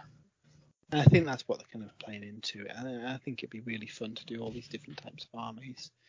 Now, one of the things we were most excited about with the new edition of the game was Path to Glory, and obviously the Crusade content in the 40k Codex has been really good, and we were interested to see what they'd do for Path to Glory. And got to say, I'm not disappointed. So one of the key mechanics they've got is reforging. So in the lore, when a Stormcast falls, his soul goes back to his ear, and he gets reforged into a new body. It loses a bit of its soul in the process, but tough. So there's a mechanic where when you obviously normally there's a chance that your heroes just could get killed in a Path to Glory. In the Stormcast, they do get returned to his ear, and they will get beaten crudely into a new body. They will lose some renown. They might lose some abilities. You can pick one hero per battle to be reforged personally by Grungni, and that will stop some of the negative effects of the reforging process. But Grungni's a busy guy. He can only do one hero per battle. Your other grunts are going to have to suffer the consequences of the reforging. But unfortunately, the more times a Stormcast is reforged, the more his soul fractures, and because of that, it limits the amount of experience they can get each battle. So there is a downside to it. So, willy-nilly, oh yeah, that guy's been reforged 8 times, it's fine. He's only going to get a maximum of 3 renown per battle, even if he could have got like 10. Yeah. Just because his psyche is so broken. So I really like that. What I also really like is that as part of the Path to Glory rules, you can create your own storm host as well. So in the past, in like 40k, this would be part of the main match play kind of rules. But in order to make the game more balanced, because people would just inevitably pick the most broken combination of traits, this sits entirely in Path to Glory. Yeah, I like that. But I think you're still going to get a lot of use because, like I say, we generally only play narrative Warhammer now. I can't remember really. We don't play much match play. And in all the books... Sorry, you carry on, Matt, carry on. No, you go. I was going to say in older books, you get these like, in codexes and battle tomes, you'll get like a narrative mission specific to that codex. I don't know, a Teclis one a Lumineth one where they're trying to do some magical ritual, a Lizardman one where they're trying to reignite some temple, whatever, stone. Never used them. I've never played one of those narrative battle plans or 40k battles out of any of the codexes or battle tomes. And the narrative stuff just doesn't get used. But here, like, you can create your own storm host, and with Path to Glory being such a good system and narrative games just being much better nowadays with 9th edition 40k and 3rd edition Age of Sigmar, it's going to be a very utilised part of the new battle tomes, I think. Yeah, I think not like tacked on. And basically there's three different tenants. Tenants of the hammer, tenants of the shield, and tenants of the tempest, and each of them has got like a list of different abilities, and you pick 2 out of those, but you can't have 2 from the same tenant. So really customizable. I think that'll be really fun to create your own storm host. Kind of backing on to the Path to Glory stuff in the core book, you get 4 unique quests. So there's one that is based around your Dracoths, Dracolines, Griff Chargers, where they do a quest to try and get a new mount trait for them. There's what's really interesting is a quest that when you do it, you unlock one of 2. I call them like showpiece battles, right. Which is, so you mentioned those battle plans that you never play. There's now a quest, Jay, that will unlock those special missions to play as a one-off game. Yeah. So, for example, there's Into the Fire, where the Stormcast player is fighting an army twice their number. So the Stormcast have marched in against the odds. It's a massive enemy force, and the Stormcast have to not die and take out the enemy force. And, the odds are going to be against them, but that's a really cool, like final showdown for your army. If you kind of get your guys up, get them all leveled up, and then throw them into the pit to do this. And what are the rewards or consequences of those battles? So, if you win, the Stormcast player gets to re-roll any exploration rolls to represent the fact that they've claimed this territory and got whatever's in there. And also, every one of your units gets 1 renown for the glory of doing this strike. So it's not massive over the top rewards, but something worth doing. They are, to look forward. It reminds me a bit of the Crusade content we saw in the Grey Knights book, where if you're fighting a Chaos opponent, you roll to see whether this Chaos Demon is present. That Chaos Demon gets added to the opponent's army, and it could be a greater demon, so you could be adding 200, 250 points to an opponent's army. So you're going to be slightly outnumbered. It's going to be a tougher battle for you, but obviously there are some additional rewards if you manage to be successful in that battle. And it creates a story for that battle, and they're still just as fun because you're trying to achieve something, and it's almost like a high stakes game for you. I like that. I think that's really good. And like you say, not every battle has to be that one. You work towards it and agree with your opponent when you're going to do it. And that's it. And you don't necessarily have to use one of the forces that's part of your campaign as well. You could create a cool narrative for it. The other narrative mission that you can unlock is the Storm That Scours. So basically, the Stormcast have surrounded an enemy force, and the enemy force has to try and escape, and the Stormcast have to try and kill them before they get out of there. Again, really, really fun. And on this one, you roll to see what territory this fight's taking place in, and the Stormcast get it for 5 glory rather than 10. So, fun, not like over the top rewards, but fun. And I think it'll be nice to. Obviously, we've already rinsed all the 6 Path to Glory missions in the core book, so it's nice that there'll be a couple of awesome, not necessarily balanced, but kind of cinematic battles that you can play with when you feel you're ready for a challenge. Yeah, and I think that's something. There's 2 of them in the Uruk book, so I think it's something we'll see in every book. And like you say, those missions that nobody ever played, it suddenly makes an integral part of the Path to Glory then, which is really fun. We also get some new veteran abilities and new territories, taking up the 61 to 66 slot. Now, we've played some games and unlocked stuff in those slots, and unfortunately, if you haven't got a battle tome, it's just like, pick which territory you want, with some, much more kind of narratively fun stuff there. I mean, that was pretty much all I expected from the Path to Glory. The additional territories you can control. So all these custom quests and custom storm hosts and things like this, they're just icing on the cake. It's more than I expected. We'll see. Yeah. So for example, one of them is an ancient shrine that doesn't do anything until you upgrade it, and then it's a special site that Grungni can use to better reforge your characters. So again, really, really fun stuff. I like that kind of stuff in there. What's really cool, though, are heroic upgrades. So one of the things that we quickly came aware of in a Path to Glory is that your general couldn't really earn anything. Other heroes could earn command abilities and the like for leveling up, but your hero, he could gain glory, but he didn't have anything to use that renown on. Where now, you can choose to upgrade a character to a better class of character or a character on a mount, which is amazing. So you could start off with any knight that isn't a wizard. Once he's hit 25 renown, you can spend 6 glory and make him a Knight Draconis, for example. You could take a Knight Incantor and level him up into a Lord Arcanum, and then once he's earned enough renown after that, you can give him a Dracoline, and then once you've earned enough renown after that, you can give him a Towerlon. It's really, really fun, that, and I think we'll be doing this because we started our forces at like 600 points, but you can't fit the awesome character on a massive mount at that. So the fact that you could even take like a lesser character, like a knight level character, and upgrade them into a lord is such a cool thing. This is my favourite part of the new Path to Glory from the Stormcast book, for sure.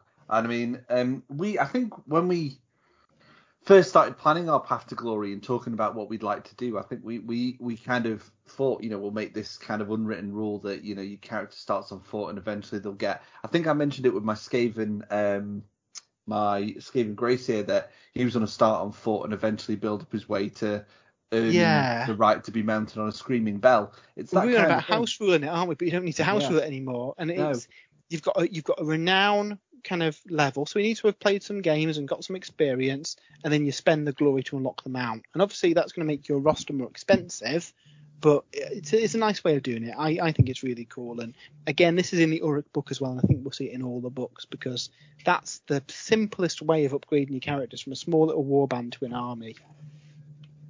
Yeah, absolutely. So yeah, and then we get some War Scroll battalions. So these aren't a thing of the past. They don't have points anymore, and the bonuses are less than they used to be, but they're still pretty good. So Warrior Chamber, for example, if you take a Warrior Chamber, Lords of the Warrior Chamber, which is 3 to 7 Lord units and 3 to 15 Knight units, so quite a big investment. Once per turn, when you pick a unit to fight, you can pick 2 eligible units from this battalion instead of 1. So they kind of get the Lumineth ability of getting 2 units to fight with. But it's not like all your stuff in that battalion gets +1 to hit and they can redeploy or something. Yeah. And there's quite a cost to get the minimum stuff, but it means that you can build your army that visually looks like one of these chambers. So I think for Path to Glory, obviously you guys need some of these War Scroll battalions, but I think we'll be using these rather than the core battalions, because it gives it a bit more of a narrative look to the army. Yeah, whenever I built an army in the past, I always looked at War Scroll battalions in terms of what models are needed, because that's how I like to build my army and build my collection of models. And obviously when they got rid of War Scroll battalions from match play, like I understand why, because some of them were just insanely over the top. It's nice to see them still be in the game, still be in the battle tones, even if it's only narrative play. Yeah. But at the same time, I hope they don't make them too inaccessible, because with previous battle tomes, you always got like one super battalion that I don't think anyone ever used ever. Yeah, all the super battalions have gone, but I mean, they have got quite some requirements against them, which I guess makes sense on the buffs, doesn't it? Yeah. So I think it's more something, I think really, because obviously there's quests to unlock battalions as well. So I think this is more, once you've raised your army, you can then unlock one of these to get your paladin units into a battalion like this. Mm-hmm. Which again gives you another reason to go on that quest, so that's fun. In match play, yes, we've got grand strategies, battle tactics, and core battalions. No, they're not going to break the game. Essentially, you get the same kind of bonuses that you got in the core battalions from the core book. There's no new bonuses there, so we've still got Slayer, Strategist, Swift, Magnificent, Expert, Unified. Just different ways of taking those based on the units in your book. So that's good, because I know a lot of people were worried that, hang on a second, there's going to be a take 3 battle line units and all your guys get 18 more wounds or something ridiculous like that. Like the kind of stuff that we saw in the old War Scroll battalions. That's gone. They've kept to those core battalion abilities, just different ways of building them. So I think people can sleep soundly on that. And similarly for the grand strategies and battle tactics, it's stuff that you were doing with your army anyway, like kill a unit with a dragon, have only your cities of Sigmar survive the battlefield, that kind of stuff. So nothing, again, too broken. It just gives you a bit of bigger pool to pick from for your battle tactics, which is good, because not every battle tactic in the core book you necessarily can do with your army. So I think that's the kind of background of these. It's good, because you'll see like Tzeentch and Lumineth will get some magic-y flavoured ones. Yeah, exactly. It lets you play the army how they play in the background, the lore. Yeah, exactly. Otherwise, there's a danger that you have to build your army because you know you need to try and complete 5 of these battle tactics, where if there's 5 in the book that work around how your army plays, you don't have to stress about it too much. No. Is there any restrictions where you, mind you, I suppose it's different. I'm thinking of like the secondaries in Warhammer, where you can only take so many from the codex, the rest have to come from the rule book. Here, I guess it's different, because you choose a battle tactic each turn, don't you? So... Yeah, so your grand strategy, you pick one that's on your army list, and the battle tactic, you pick one each turn. So there's no restriction saying you can only have one from the core book, which is good. And again, like I say, there's nothing too over the top. Yeah, there's one that I really like, Hammer Strike Assault. Pick an enemy hero that's on their full wound profile. Pick one of your heroes. If your hero one-shots it, you get the battle tactic. Mm-hmm. I'm hoping, because one thing they've really done with Age of Sigmar 3 so far is they've streamlined it, and they've given everyone access to, the same battalions or the same benefits from battalions and stuff. I'm hoping going forwards that these grand strategies and battle tactics that are specific to battle tomes don't make a battle tome slightly better than any others. Because I've seen the Sons of Behemat one, and I don't. Again, none of them are sort of like over the top, silly or anything like that. But I don't think I'd ever really take them if I was playing like in a match play competitive environment. I don't think I'd take any of the Sons of Behemat ones over the generic ones, and I'm hoping that kind of stays like that. Yeah. Because obviously, I don't want a battle tome to come out in a year's time, and it's got a grand strategy and battle tactics that are so much better than the Stormcast and Warclans. Because obviously, with Stormcast and Warclans, one of the things that's super interesting about it is they are the first books in this new edition, and it's going to be interesting to see how they hold up in a year or two's time. Yeah. I mean, like, for example, there's one where pick an enemy unit that's got a bravery characteristic of 10 or more. You complete it if any models flee. So they're not easy to get, but they're quite cool little achievements to unlock, aren't they? Yeah. So onto the profiles now. Obviously, the podcast would be about 3 hours long if we went over all the profiles. So I want to just touch on kind of some of the big changes and then all the new units. So most profiles have been changed. A lot of them have been consolidated. A lot of kind of unit-specific command abilities are gone now. Okay. Kind of replaced with kind of obviously you've got those core command abilities, and I think the way the game's going to work now is they're the one that you've access to. Stuff that was previously command ability is now like a passive ability a unit's got, which I think is a better way of doing it personally. Yeah. A lot of the older units have had increases in wounds, increases in rend. A lot of those kind of first edition books didn't really have much in the way of rend and damage, did they? And it's just kind of brought them in line. So, for example, the kind of Dracoline models, if we can find them in the book, so the Fulminators, Dracothian Guard, that kind of stuff, they've had a bit of a shot in the arm because I think they were a bit overlooked in the past. Now they've got more wounds each. The Dracothian Guard Fulminators, for example, have got 5 attacks, hitting on 3s, wounds on 3s, -2 rend, 1 damage, but they do 3 damage on the charge. So a pair of them can do like 30 damage on the charge, which is pretty cool. Ouch. Oh wow. Yeah, I didn't realise they had -2 rend. Exactly, yeah, which something makes them very really tasty. good, doesn't it? And the mounts themselves have got -2 rend as well. So there's changes like that across all the profiles. The biggest thing that people will find in the way they work their armies is the removal of those kind of command abilities. I think that's going to be more. It makes the point there being a list of command abilities in the front, because then you can use those extra enhancements to dole out these command abilities where you need them. Yeah, that's true. So that's cool. Onto the new stuff. We've got the 2 named dragons, Krondys and Karazai. I mean, they're gorgeous models, 18 wounds apiece with a 3+ save. They don't have a ward of any type, so they are going to be slightly vulnerable. You do subtract 1 from any melee attacks that target them to a minimum of 1. The combat profile, I mean, the Karazai is the more offensive one, and he has got a pretty tasty profile. But both of them, their best attack really is their tail, where the attack's characteristic of the tail is equal to all enemy models within 3 inches. So against some armies, that's going to be devastating. And considering it's got -2 rend and 2 damage, you can wipe out entire units with just their tail. Yeah, I mean, you touched on it earlier that a lot of units going into this new edition are going to be like MSU, which is like multiple small units. Even having 10 witch elves within 3 inches, that's still 10 attacks from its tail. Yeah, 10 attacks, hitting on 3s, wound on 3s, -2 rend and 2 damage. You can wipe that unit with the tail, plus all those other attacks. Yeah. They're pretty good.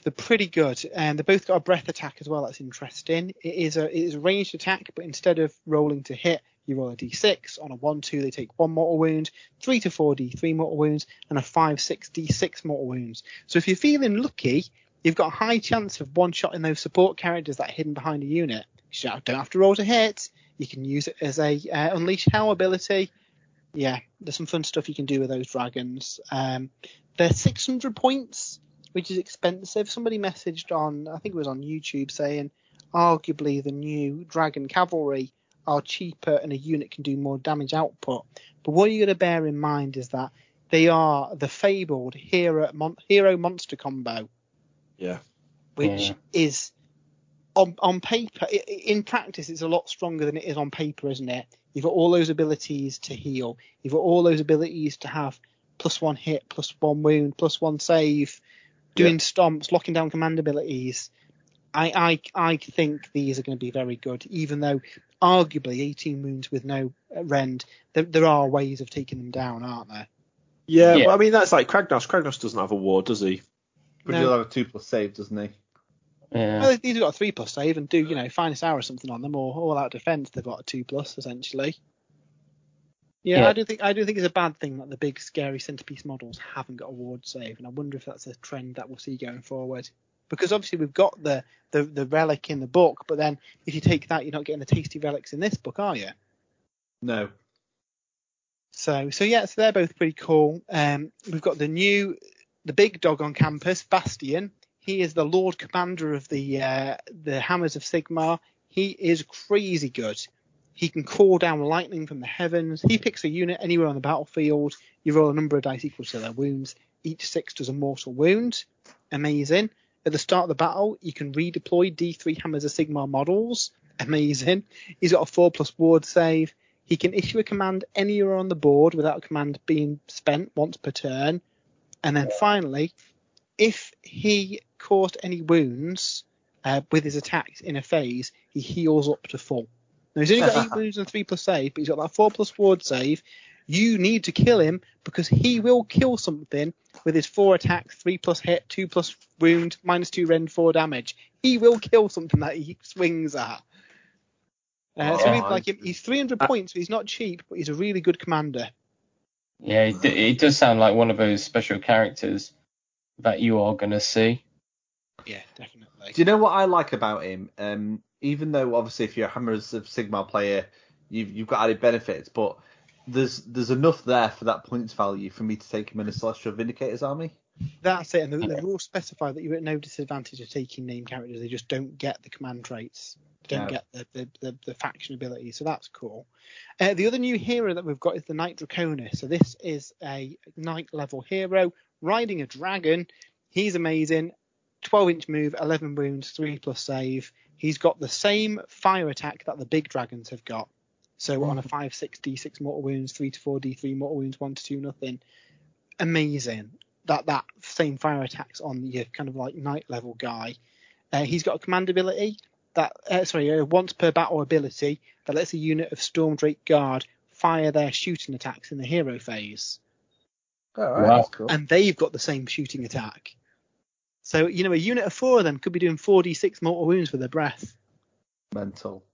And he'd be a tempting target for that artifact that makes him untargetable in the shooting phase from more than 9 inches away as well. Yeah, exactly. Yeah. Or the one to make all your monsters -1 to wound. Yeah. So really, really good combat profile, as you'd imagine. I mean, his blade's got 5 attacks, hitting on 3s, wounding on 2s, -3 rend and damage 2. Plus the dragon itself's got a load of attacks. And then at the end of the combat, you pick a model. If you roll over its wounds characteristic, it's slaying. So Gore Grunters, the elites like Ossiarch Bone Reaper Infantry, even stuff with like 5 wounds. You've got a 1 in 6 chance of just slaying a model there. Did you say at the end of combat as well? After all the units' attacks have been resolved in the combat phase. Oh, wow. So that's really good in the sense that you can pick out that model in that middle of a unit and break coherency, and the opponent's got no chance of actually being able to pile in to save them. Yep. That's really good. He's going to be really, really good. So alongside him, we have got the kind of like Dragon Cavalry unit of those. And essentially they're smaller versions of him. They are very good for the points, and I do imagine that we'll see some points increases. Unit of 2, they've got 9 wounds each, 3+ save, pretty much same profile as him, but less rend and less damage. But they've got the same Dragged into the Tempest rule, where they roll over the wounds characteristic and just slay something. The same Fire Breath rule. All the dragons, him and the named one, have got a 4+ ignore spell save. So same as the Varangard have with their spell shields. Okay. Yeah, they are really cool. They've also got the dispersed formation rule, which means they're 3-inch coherency. And I imagine that's to account for the massive wings that otherwise would be like hitting each other. So I think they're going to be a must-take unit. I mean, how much are they? They're not expensive. 285 for 2. And it is a battle line if you have a Draconith or Stardrake General. So that's your named Dragon Cavalry guy. The character Dragon Cavalry guy. Either of your big dragons, either of your Stormdrake variations. If you take any of them as your general, these guys are battle line. Crazy good. And like the person who commented on the thing, they've got the same number of wounds and save as the big dragon, but for like half the points. Yeah, this has got Ben Johnson written all over it, hasn't it? Yeah, I think. I think for the super competitive list, you're probably going to take the Dragon Knight and then max out on Stormdrake Guard, and not take one of the big dragons. Just give more bodies and more to do with them. What's interesting with these as well, obviously the box that makes these is a 2-model box. And in the past, if you could build them as a hero, but that spare model's essentially wasted. I know you've said in the past, Andy, you've kind of had a spare Blight drone you've had to offload somewhere. They've added a rule in the book for all the boxes that build units like that, where if you take that hero, you can unlock a single one of the other thing in the box, but it never counts as battle line. Yeah, see, things like this, for me, the game designers are obviously looking at this and they know how people play. You know, they know that when you buy a box of these models, one of them's going to be a character and you're going to have one model left over. And just putting in this little change gives you that freedom of taking that extra model and being able to use it and actually able to do something with it. Quality of life improvement. Yeah, definitely. And they've stopped the abuse of having a cheap battle line by making sure it never counts as battle line. And that future-proofs it as well in case sub-factions and stuff unlock them. And arguably, you've got a unit there that doesn't count as battle line that you can potentially throw away and be a bit aggressive with. Yeah, and even taking a single Fulminator's arguably more killy in combat than most 5-wound heroes, isn't he? So, absolutely. Yeah, I love it. Absolutely love that change. Yeah, no, I think it's cool. So rattle through the other new stuff fairly quickly because I know we've been dragging on a little bit. So the Knight Judicator is the new ranged hero. He's really cool. I like him. He's got the Terminus Greatbow, range of 30 inches, just 2 attacks, hits on a 3, wounds on a 2, but it's got -3 rend and flat 3 damage. This is your character sniper. Give him all out attack or something, and he's hitting the character on a 3 when you factor in the -1 to hit, wounding him on a 2. He's got a good chance of taking out a hero a turn if he's lucky. He comes with a pair of Gryph-hounds now. Gryph-hound, if an enemy deep strikes within 12 inches of them, 3 Stormcast units within 9 inches of the Gryph-hounds can shoot them. Oh wow, that's really good. 3 Stormcast units. Yep. So it is really a don't deep strike near me deterrent. Yeah. Obviously, you just shoot the Gryph-hounds first and you get rid of that problem. But it gives your kind of shooty armies something for the enemy to think about, which is fun. Instead of shooting, you can say that he's going to do the Gaze of Sigmar. He picks a point on the battlefield. Every unit within 6 inches on a 4+ suffers D3 mortal wounds. Which again, it depends how your enemy's deployed. If they're all clumped up, that could be pretty good. I think the -3 rend 3 damage shot's probably better. Artillery Stormcast.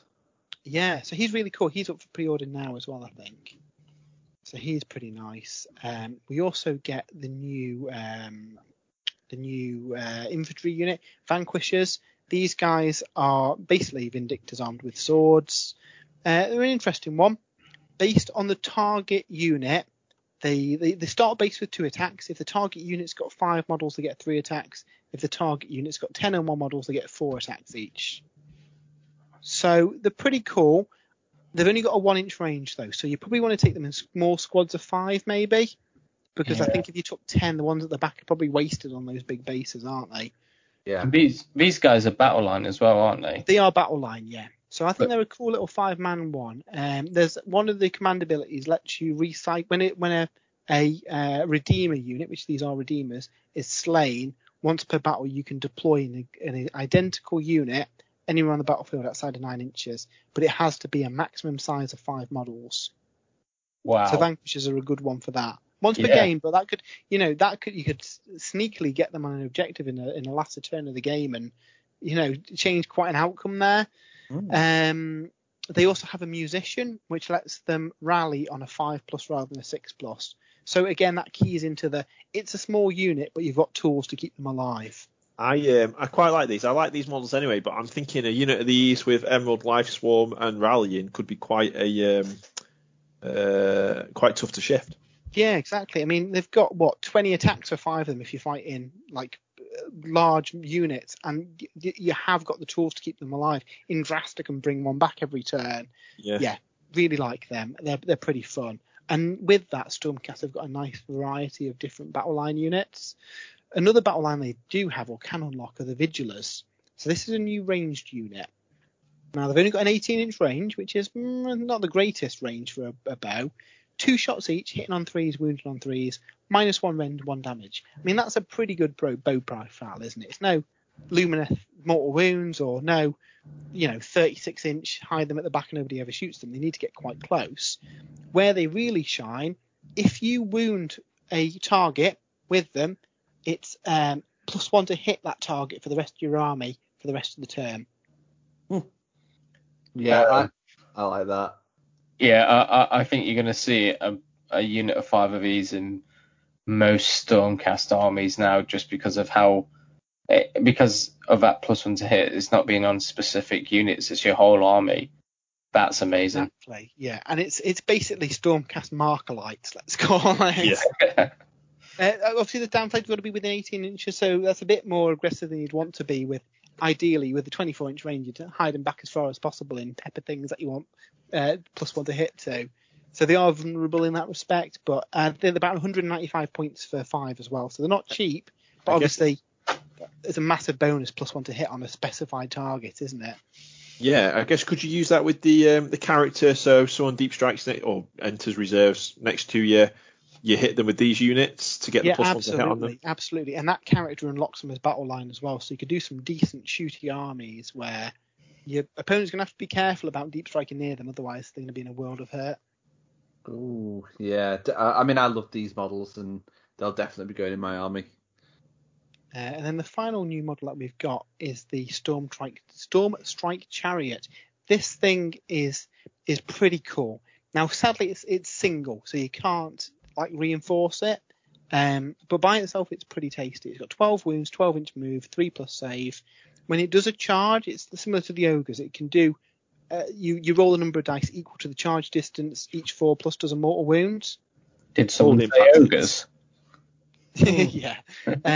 And also, the turn it charges, it's -1 to hit as well, as it's careening towards you. There's 2 options. You can put a bow on it, 2 attacks, 3s, -1 rend, 1 damage. It's all right. What I'd probably arm it with is the axe and spear. You've got 3 attacks at -1 rend, 2 attacks at -2 rend with 2 damage, then 6 attacks with -2 rend and 1 damage. These things are going to be really good. With the charge bonus as well, the close combat option seems like the no-brainer. Yeah, I think if you didn't take the bow, you'd just take a unit of the shooty guys we just mentioned, the Vigilers. I think the Chariot wants to be in the thick of things, fighting to take advantage of all that. I can definitely see a benefit to having a fast-moving shooting unit, but I don't think it does enough damage to really. It's only got 2 attacks doing a maximum of 2 damage, so you're better off fighting with it. Yeah, Chariots have always, since Age of Sigmar's first come in, Chariots have always been one of those units that have so much potential but are never really utilised that well. And the only thing that I don't like about this Chariot is that it doesn't have a rule where, like, the Blood Knights can make a normal move and they do mortal wounds. Like, imagine like the Chariot charging in, it gets stuck in, but then next turn it's like, oh, I need to build up momentum, I need to charge back in, so it moves and does some damage and then charges in the next turn. Something like that would have been cool. Yeah, a bit of hit and run. But even without that, I think this is a Chariot that you are actually genuinely going to see on the table. It's got plenty of attacks for when it has charged in, which is really nice to see, because like you say, a lot of that stuff, they do the damage on the impact, don't they? Where this guy's got 2 crew doing a load of attacks, so yeah, I quite like this. So before we finish as well, I want to call out that I think this is the most customizable Stormcast army they've done, just in the number of battle line units. So core out of the book, without even touching anything, both flavors of Judicators, Liberators, Sequitors, Vanquishers, Vindictors are all battle line. So Sequitors, I think previously had to take a Lord Arcanum to unlock them. Now they're just battle line, along with all those other units we mentioned. And then there's lots of options to unlock additional battle line. So Knights Excelsior unlock all your Paladin units. So both flavors of Annihilators, they unlock the Decimators, all that kind of stuff. Yeah, so they unlock all those as battle line. The Hammers of Sigmar unlock all the Dracothian Guard as battle line. The Tempest Lords have all the Prosecutors as battle line. The Astral Templars have all the Vanguard stuff as battle line. So there's lots of options for building the kind of armor that you want, because thematically there's obviously all these different chambers. You can make whatever flavor Stormcast army you want, and you don't have to take a load of Liberators if you don't want to. That's really good. Which was always a bit of a problem with the Stormcast. Even in last edition, it was nullified a bit with the Sequitors, but you still... I know when you were building armies, Dave, it was often the case that you take units that you had to take, not necessarily that you wanted to take. Yeah, I always tried to have Sequators as my battle line, which meant I had to have a Lord Arcanum as my general. So all my lists, whereas I try and make them a bit different, they would in essence always have the same backbone. Yeah. Where there's so many options. And this is something we'll talk about in the Auric book next week. I think in this edition, they're freeing up the way that you build armies and making it a load more customizable. And for me, that can only be a good thing. Yeah, absolutely. Fantastic. Well, that was a really good look at the Stormcast book. Now, obviously, we need to say as well that Matt has done a full written review that you mentioned during that segment. You can check that out over on spruesandbrews.com. He has also done a comprehensive look into the Auric Warclans book. That, again, is on spruesandbrews.com, and we will be talking about that next week. And our thanks once again to Games Workshop for sending both of these battle tomes so we can talk about them for you guys here on the podcast and over on the website. Thanks for that, Matt. We're going to let Matt take a pause, get his breath back, and then we're going to dive straight in to this week's top 3.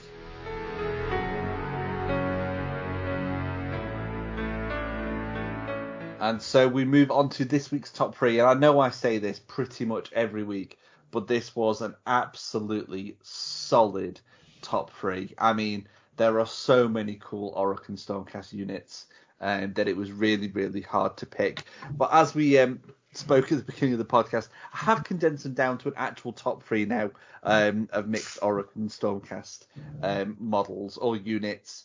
So I think I want to start us off this week with my third choice, which is actually one of the last units that Matt was just discussing in that previous segment, and that's the Vigilators I've written down, but they're actually the Vigilors, aren't they? The Vigilors, they are Rangers, yeah. Yeah, they're basically Rangers. So yes, they're a little bit pricey, but I'm basing a lot of this on sort of the aesthetics as well, and I love these guys. I think the models look fantastic.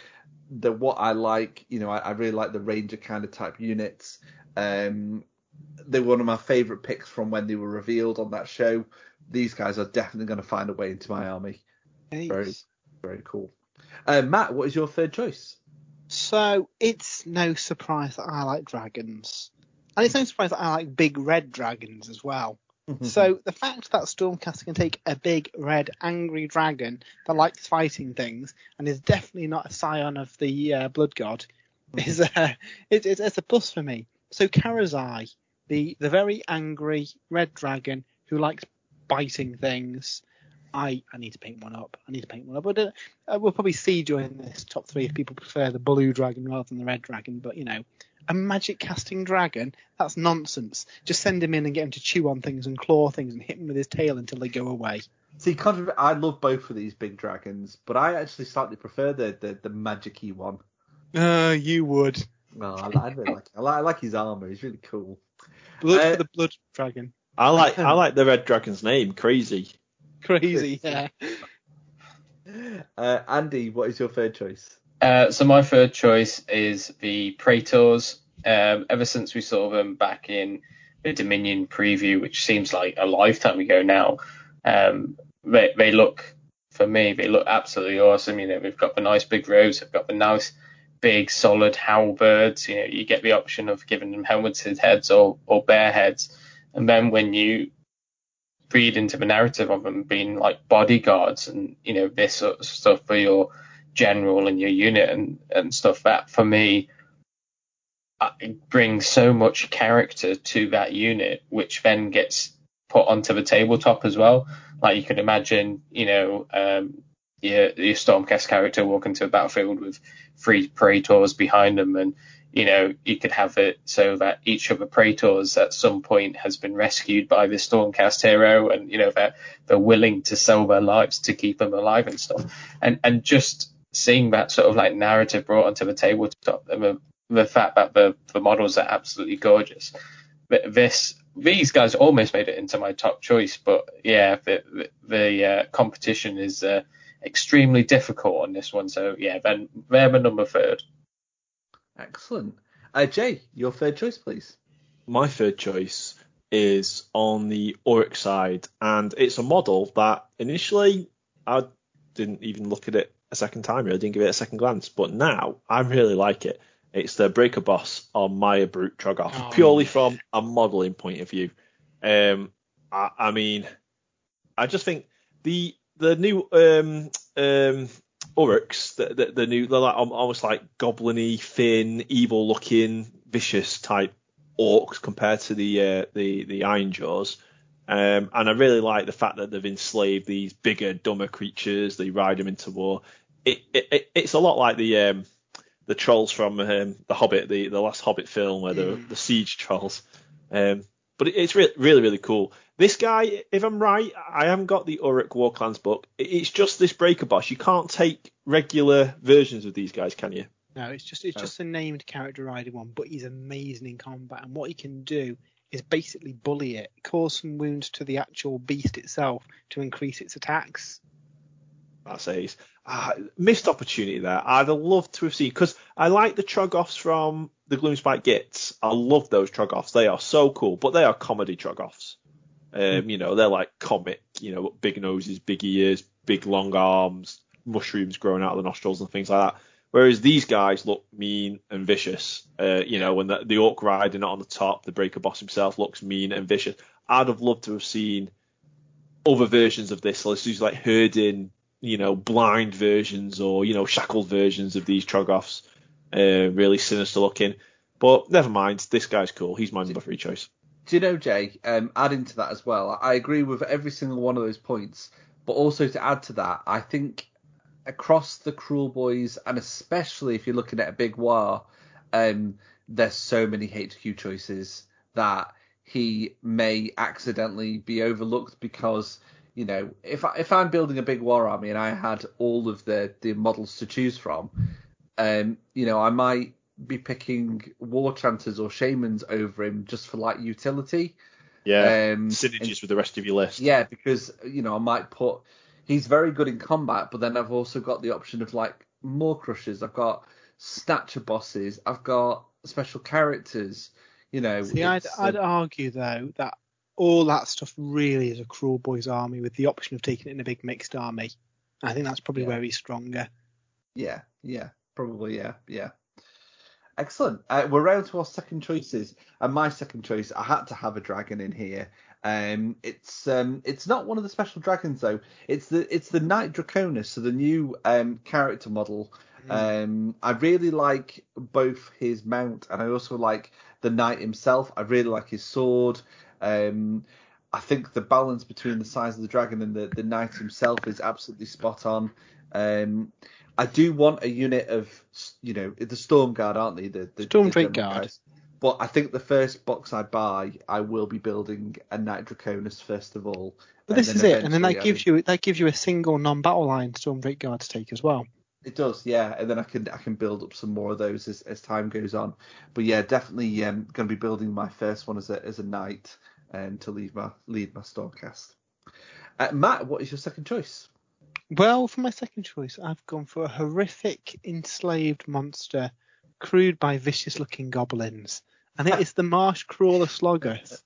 I love this thing when we first saw it, and Dave was like, "You were like, oh no, I don't like it. It's my least favorite out of the monsters." I love this thing, and I wanted an excuse to take it. And it turns out it's really good rules-wise as well, given a passive +1 to hit to wall-friendly units, which, as we were discussing between sections, that includes Kragnos. These guys, do they have the monster keyword, these guys? They don't. No, neither. It does not have the monster keyword. Neither does the one that you like, Jay, as well. Yeah. The Breaker Boss. I don't know how I feel about this, because obviously the monstrous rampages are really, really cool, but not having the monster keyword does protect them a bit from certain battle tactics. So It does, yeah. Do they have a degrading wound profile? Nope. Oh, okay. So yeah, that's awesome, isn't it? These are great. Yeah. Yeah, they're really good. Obviously, I think the problem if they had the monster keyword, they're easily spammable at 150 points. Yeah. That's true. So yeah, but no, I love him. He looks ace, and all of the guys on top kind of throwing nets and stuff as it passes. Yeah, weird looking thing. Excellent. Andy, your second choice. So my second choice, again, it's hotly contested, but it's Endrasta, the Celestial Spear. Now, when I first saw this model, I would not believe that it was going to be coming in the Dominion box set. When I saw it, looking at the wings, looking at the angelic, just the pose, even the base. I mean, even the base is so detailed that I never expected it to come in a starter box or a launch box. And so looking at her, I mean, my only downside to her is that I can only include one of her in an army. That's literally the only thing I don't like about her. I mean, she's got that pose. She looks like, someone you wouldn't want to mess with, but she also looks like a leader.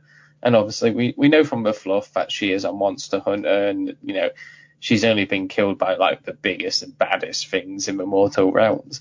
But yeah, looking at the model, I like I said, the only downside is that I'm only going to be able to paint her once. Yeah, she's incredible. Jay, your second choice. My second choice, and these are models that when I first saw them, I knew I definitely wanted them in my eventual Stormcast army, and it is they've got the swords. I don't know what they're called. They're like the Rangers, but without the bows. The Vindictors. Vindictors. Or the Vanquishers. The Vanquishers, the sword guys. The sword guys, yeah. They have the two-handed swords. They're the unit that you want to take in units of 5. They get more attacks. Yeah. I love those guys. I think they're really, really cool. They're like... they remind me a lot of Warcraft Stormcast knights on foot. Yeah. Not Stormcast, not Storm. What are they? Stormwind knights. Stormguard. Yeah, Stormwind. I know what you mean. Yeah, just your regular, ordinary knight, rather than some of the other Stormcast units. I think they look quite plain, but I like that about them, if you know what I mean. Like the tone down, there's nothing fancy about them. They've got a big sword, and they're just going to go into combat. That's what they do. They don't look like heroes. They look like your line troops. And in an army of heroes, like you say, you've got Indrasta, you've got dragons, you've got knights riding dragons, you've got knights riding all kinds of different monsters. These guys are just your ordinary Stormcast, your basic tactical marine, and I like them. You know what I'm thinking? If you painted these in quite a drab kind of colour, these are just your basic grim infantry are wading their way through the kind of cannon fodder of the enemy, aren't they? Exactly. The unsung heroes. Yeah. Yeah. And I like that about them. In an army of... I mean, the sixth Stormcast are an over-the-top army. You've got those massive annihilators deep striking in, doing mortal wounds all over carrying shields that are bigger than most people's battle line infantry, and two-handed hammers. You've got dragons, things riding dragons, Indrasta running around. Yeah, riding dragons, not driving dragons. So yeah, I really like these. I think they bring the Stormcast back down to earth.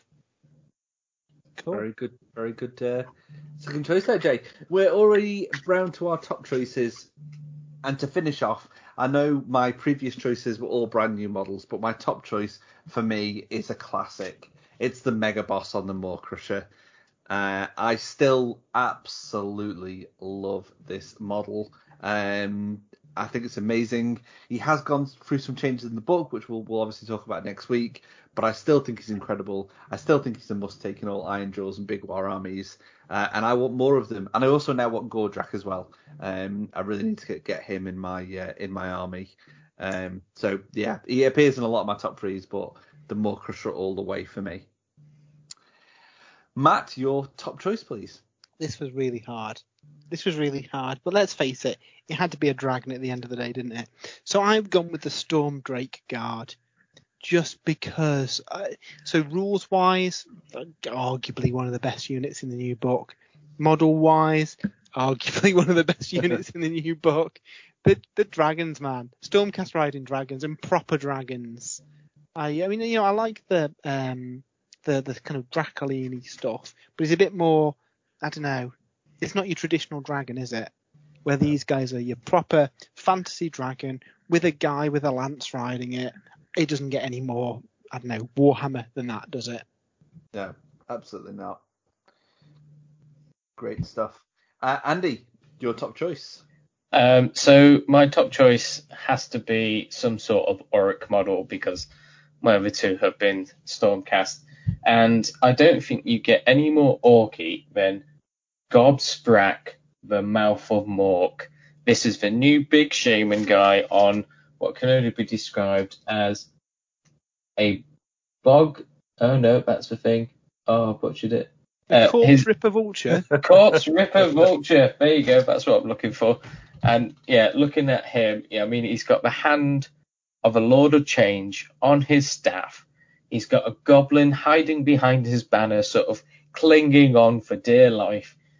And the fact that he's also super good in the rules is it ticks all the boxes for me. But the best part, the thing that really, really, really makes me like him, is the fact that he is the only person who can supposedly talk to Kragnos. Supposedly, yeah. There is some controversy on that. What do they talk about? Well, the thing that, what was on TV last night, what they had for dinner, yeah, all sorts. You're definitely not a dragon. No, I'm not a dragon. This is a vulture. I promise you. You look like a dragon. No, it's a vulture. That's feathers.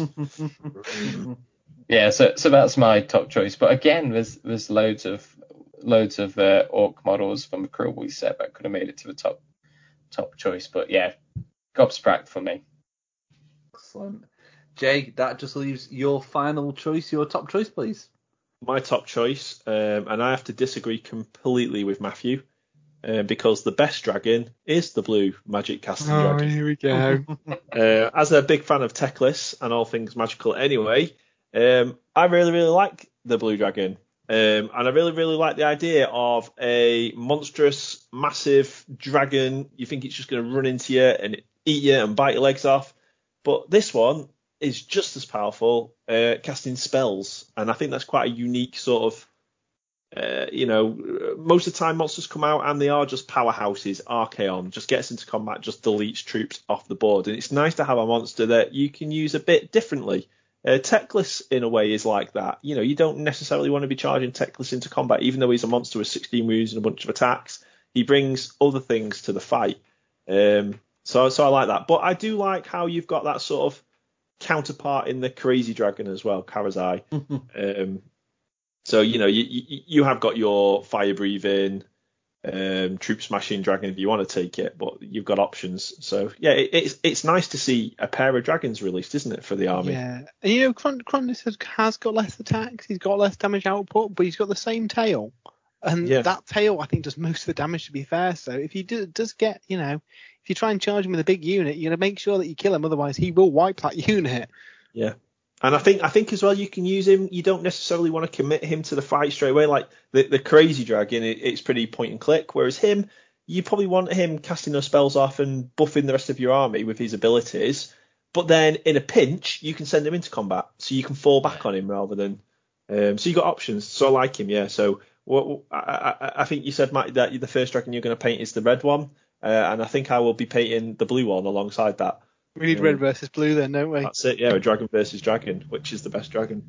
Well, we've already settled which is the best dragon tonight with my choice. But we can do it again. Excellent. So they are our top three choices. We do have one final segment of the podcast left. It's a community top three, and that's coming up next.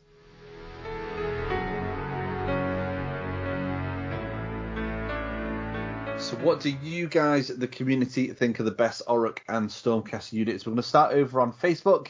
David Anderson, his third choice is the Humble Liberators. There's just something about a shield wall of heavily armoured warriors defending the helpless followers of Sigmar. You know, I wouldn't say no to a revised Liberator unit, you know, based on like the new armour and stuff. I know they don't want to completely disregard the old models, because they are cool. Liberators and Thunderstrike armor I could go for. Yeah. His second choice is the Breaker Boss on Troggoth. Everything about this unit is so thematic, and even though I'm 6,000 points deep into Stormcast, it's this model that tempts me the most to get green skins. Yeah, he's really, really cool. I can't wait to pick one up myself. And his top choice is the Knight Asrios. So this is the alternative. This is the winged hero with a lantern, basically. This model got me into the army in the first place, and the idea of a winged knight armed with only a fancy torch and his self-confidence to fight the force of darkness is just awesome. So he actually went on to explain which one it was, so I didn't need to. But did anyway. Andy Sims says this week's was far too hard. Completely agree with you, Andy. His third choice is Astria Soulbright. She was the Hammers of Sigmar special I like her. Lord Arcanum. Yeah, she's really nice. I've got her to build, actually. Yeah, we picked her up for like £7 in the Hatchet sale, didn't we? Absolutely. Second choice is the Giant Cabbage, in brackets Maw-Crusher. And his top choice is the new Knight Draconis. So very similar to my top three there. Matt, what do we have over on Twitter? So Ollie Grimwood says, in no particular order, Brutes, bigger, stronger Uruks in bright, heavy armour. Seems like it wasn't just Stormcast who got reforged. Big Stabbers, the most orky way of dealing with monsters. And Grimgor's Immortals, because Grimgor's ace and so are his lads. Just this guy you know said the Mire Brute Troggoth with his pet Breaker Boss. The Marsh Crawler Sloggoth with his Walkman backpack. And the Iron Jaws Mega Boss, an oldie but a goodie. Anonymous Rex, regular viewer to the stream, says number 3, the Stormcast Dragon Riders. Number 2, the Mire Brute Troggoth. And Gobsprak. Bulizinman, sorry if I butchered that, says Gobsprak, the Scumdrek and the Swamp Caller Shaman. Nevermore says Bolt Boys, Swamp Caller Shaman and Killer Boss on Mire Brute Troggoth. Gary Percival says Bolt Boys, Brutes and Sludge Raker for the Uruks. And the Dragon Hero, Dragons and Big Dragon for the Stormcast. All the dragons all the time. Mousebait says that new little grot dude, he's MVP. Is that the Stab Grot? I assume that's Stab Grot. Scrubby and Wells says Brutes for the Uruks, and the Knight Draconis annihilated with Grand Hammers and the Fulminators for the Stormcast. Mr. Vincent Notley says the Beast Skewer Killbow, the Celesta Ballista and the Protectors. A bit of an artillery theme there. Pete Allison says the Storm Chariot, the Mega Boss on Maw-Crusher and the Dracolines, in particular the Evocators on Dracolines. Etar 10582 says Brutes, Breaker Boss on Mire Brute and Sloggoth. Blaze of Glory says the Knight Draconis, Storm Drake Guard and the Lord Relictor. The Rising Ape says Uruk Weird Knob Shaman. The Knight Venator and the Breaker Boss on Mire Brute Troggoth. We've got Brutes, Marsh Crawler, Sloggoth and Bolt Boys. And then finally, Space Hamster says Big Stabbers, Wurzog Prophet and the Mighty Cabbage. Excellent. Some fantastic choices there from across both armies. Matt, what is next week's top 3? Well, as in the coming days, we have got a host of reveals from Gen Con. We want to know your top 3 model reveals from Gen Con. Excellent. So you can get your choices in via social media. Head over to facebook.com/Sprues and Brews or tweet to us at Sprues and Brews on Twitter. Or alternatively, wait until the Sunday or Monday when we put the question out for what is your favourite top 3 and pop your choices in the comments. And we look forward to reading them out on the next show. That brings episode 154 to a close. It's been another great episode, guys. It's been fun, hasn't it? Yeah, cool. I'm going to paint some Stormcast. I really want to build some Stormcast, but there's far too much to be doing before I do that. So I need to get Kragnos finished. Hopefully, the first thing I'll say the start of next week's podcast as I finish Kragnos. That was the dream. Followed by, and he got battered by a load of Stormcast. Definitely not. Definitely not. Until next week, have a great week of hobby, and we'll speak to you all again very soon. Bye. Bye. Thanks for listening to the Sprues and Brews podcast. For more content, remember to check out spruesandbrews.com, and if you'd like to get in touch with us, send us a tweet at Sprues and Brews, or head over to facebook.com/Sprues and Brews.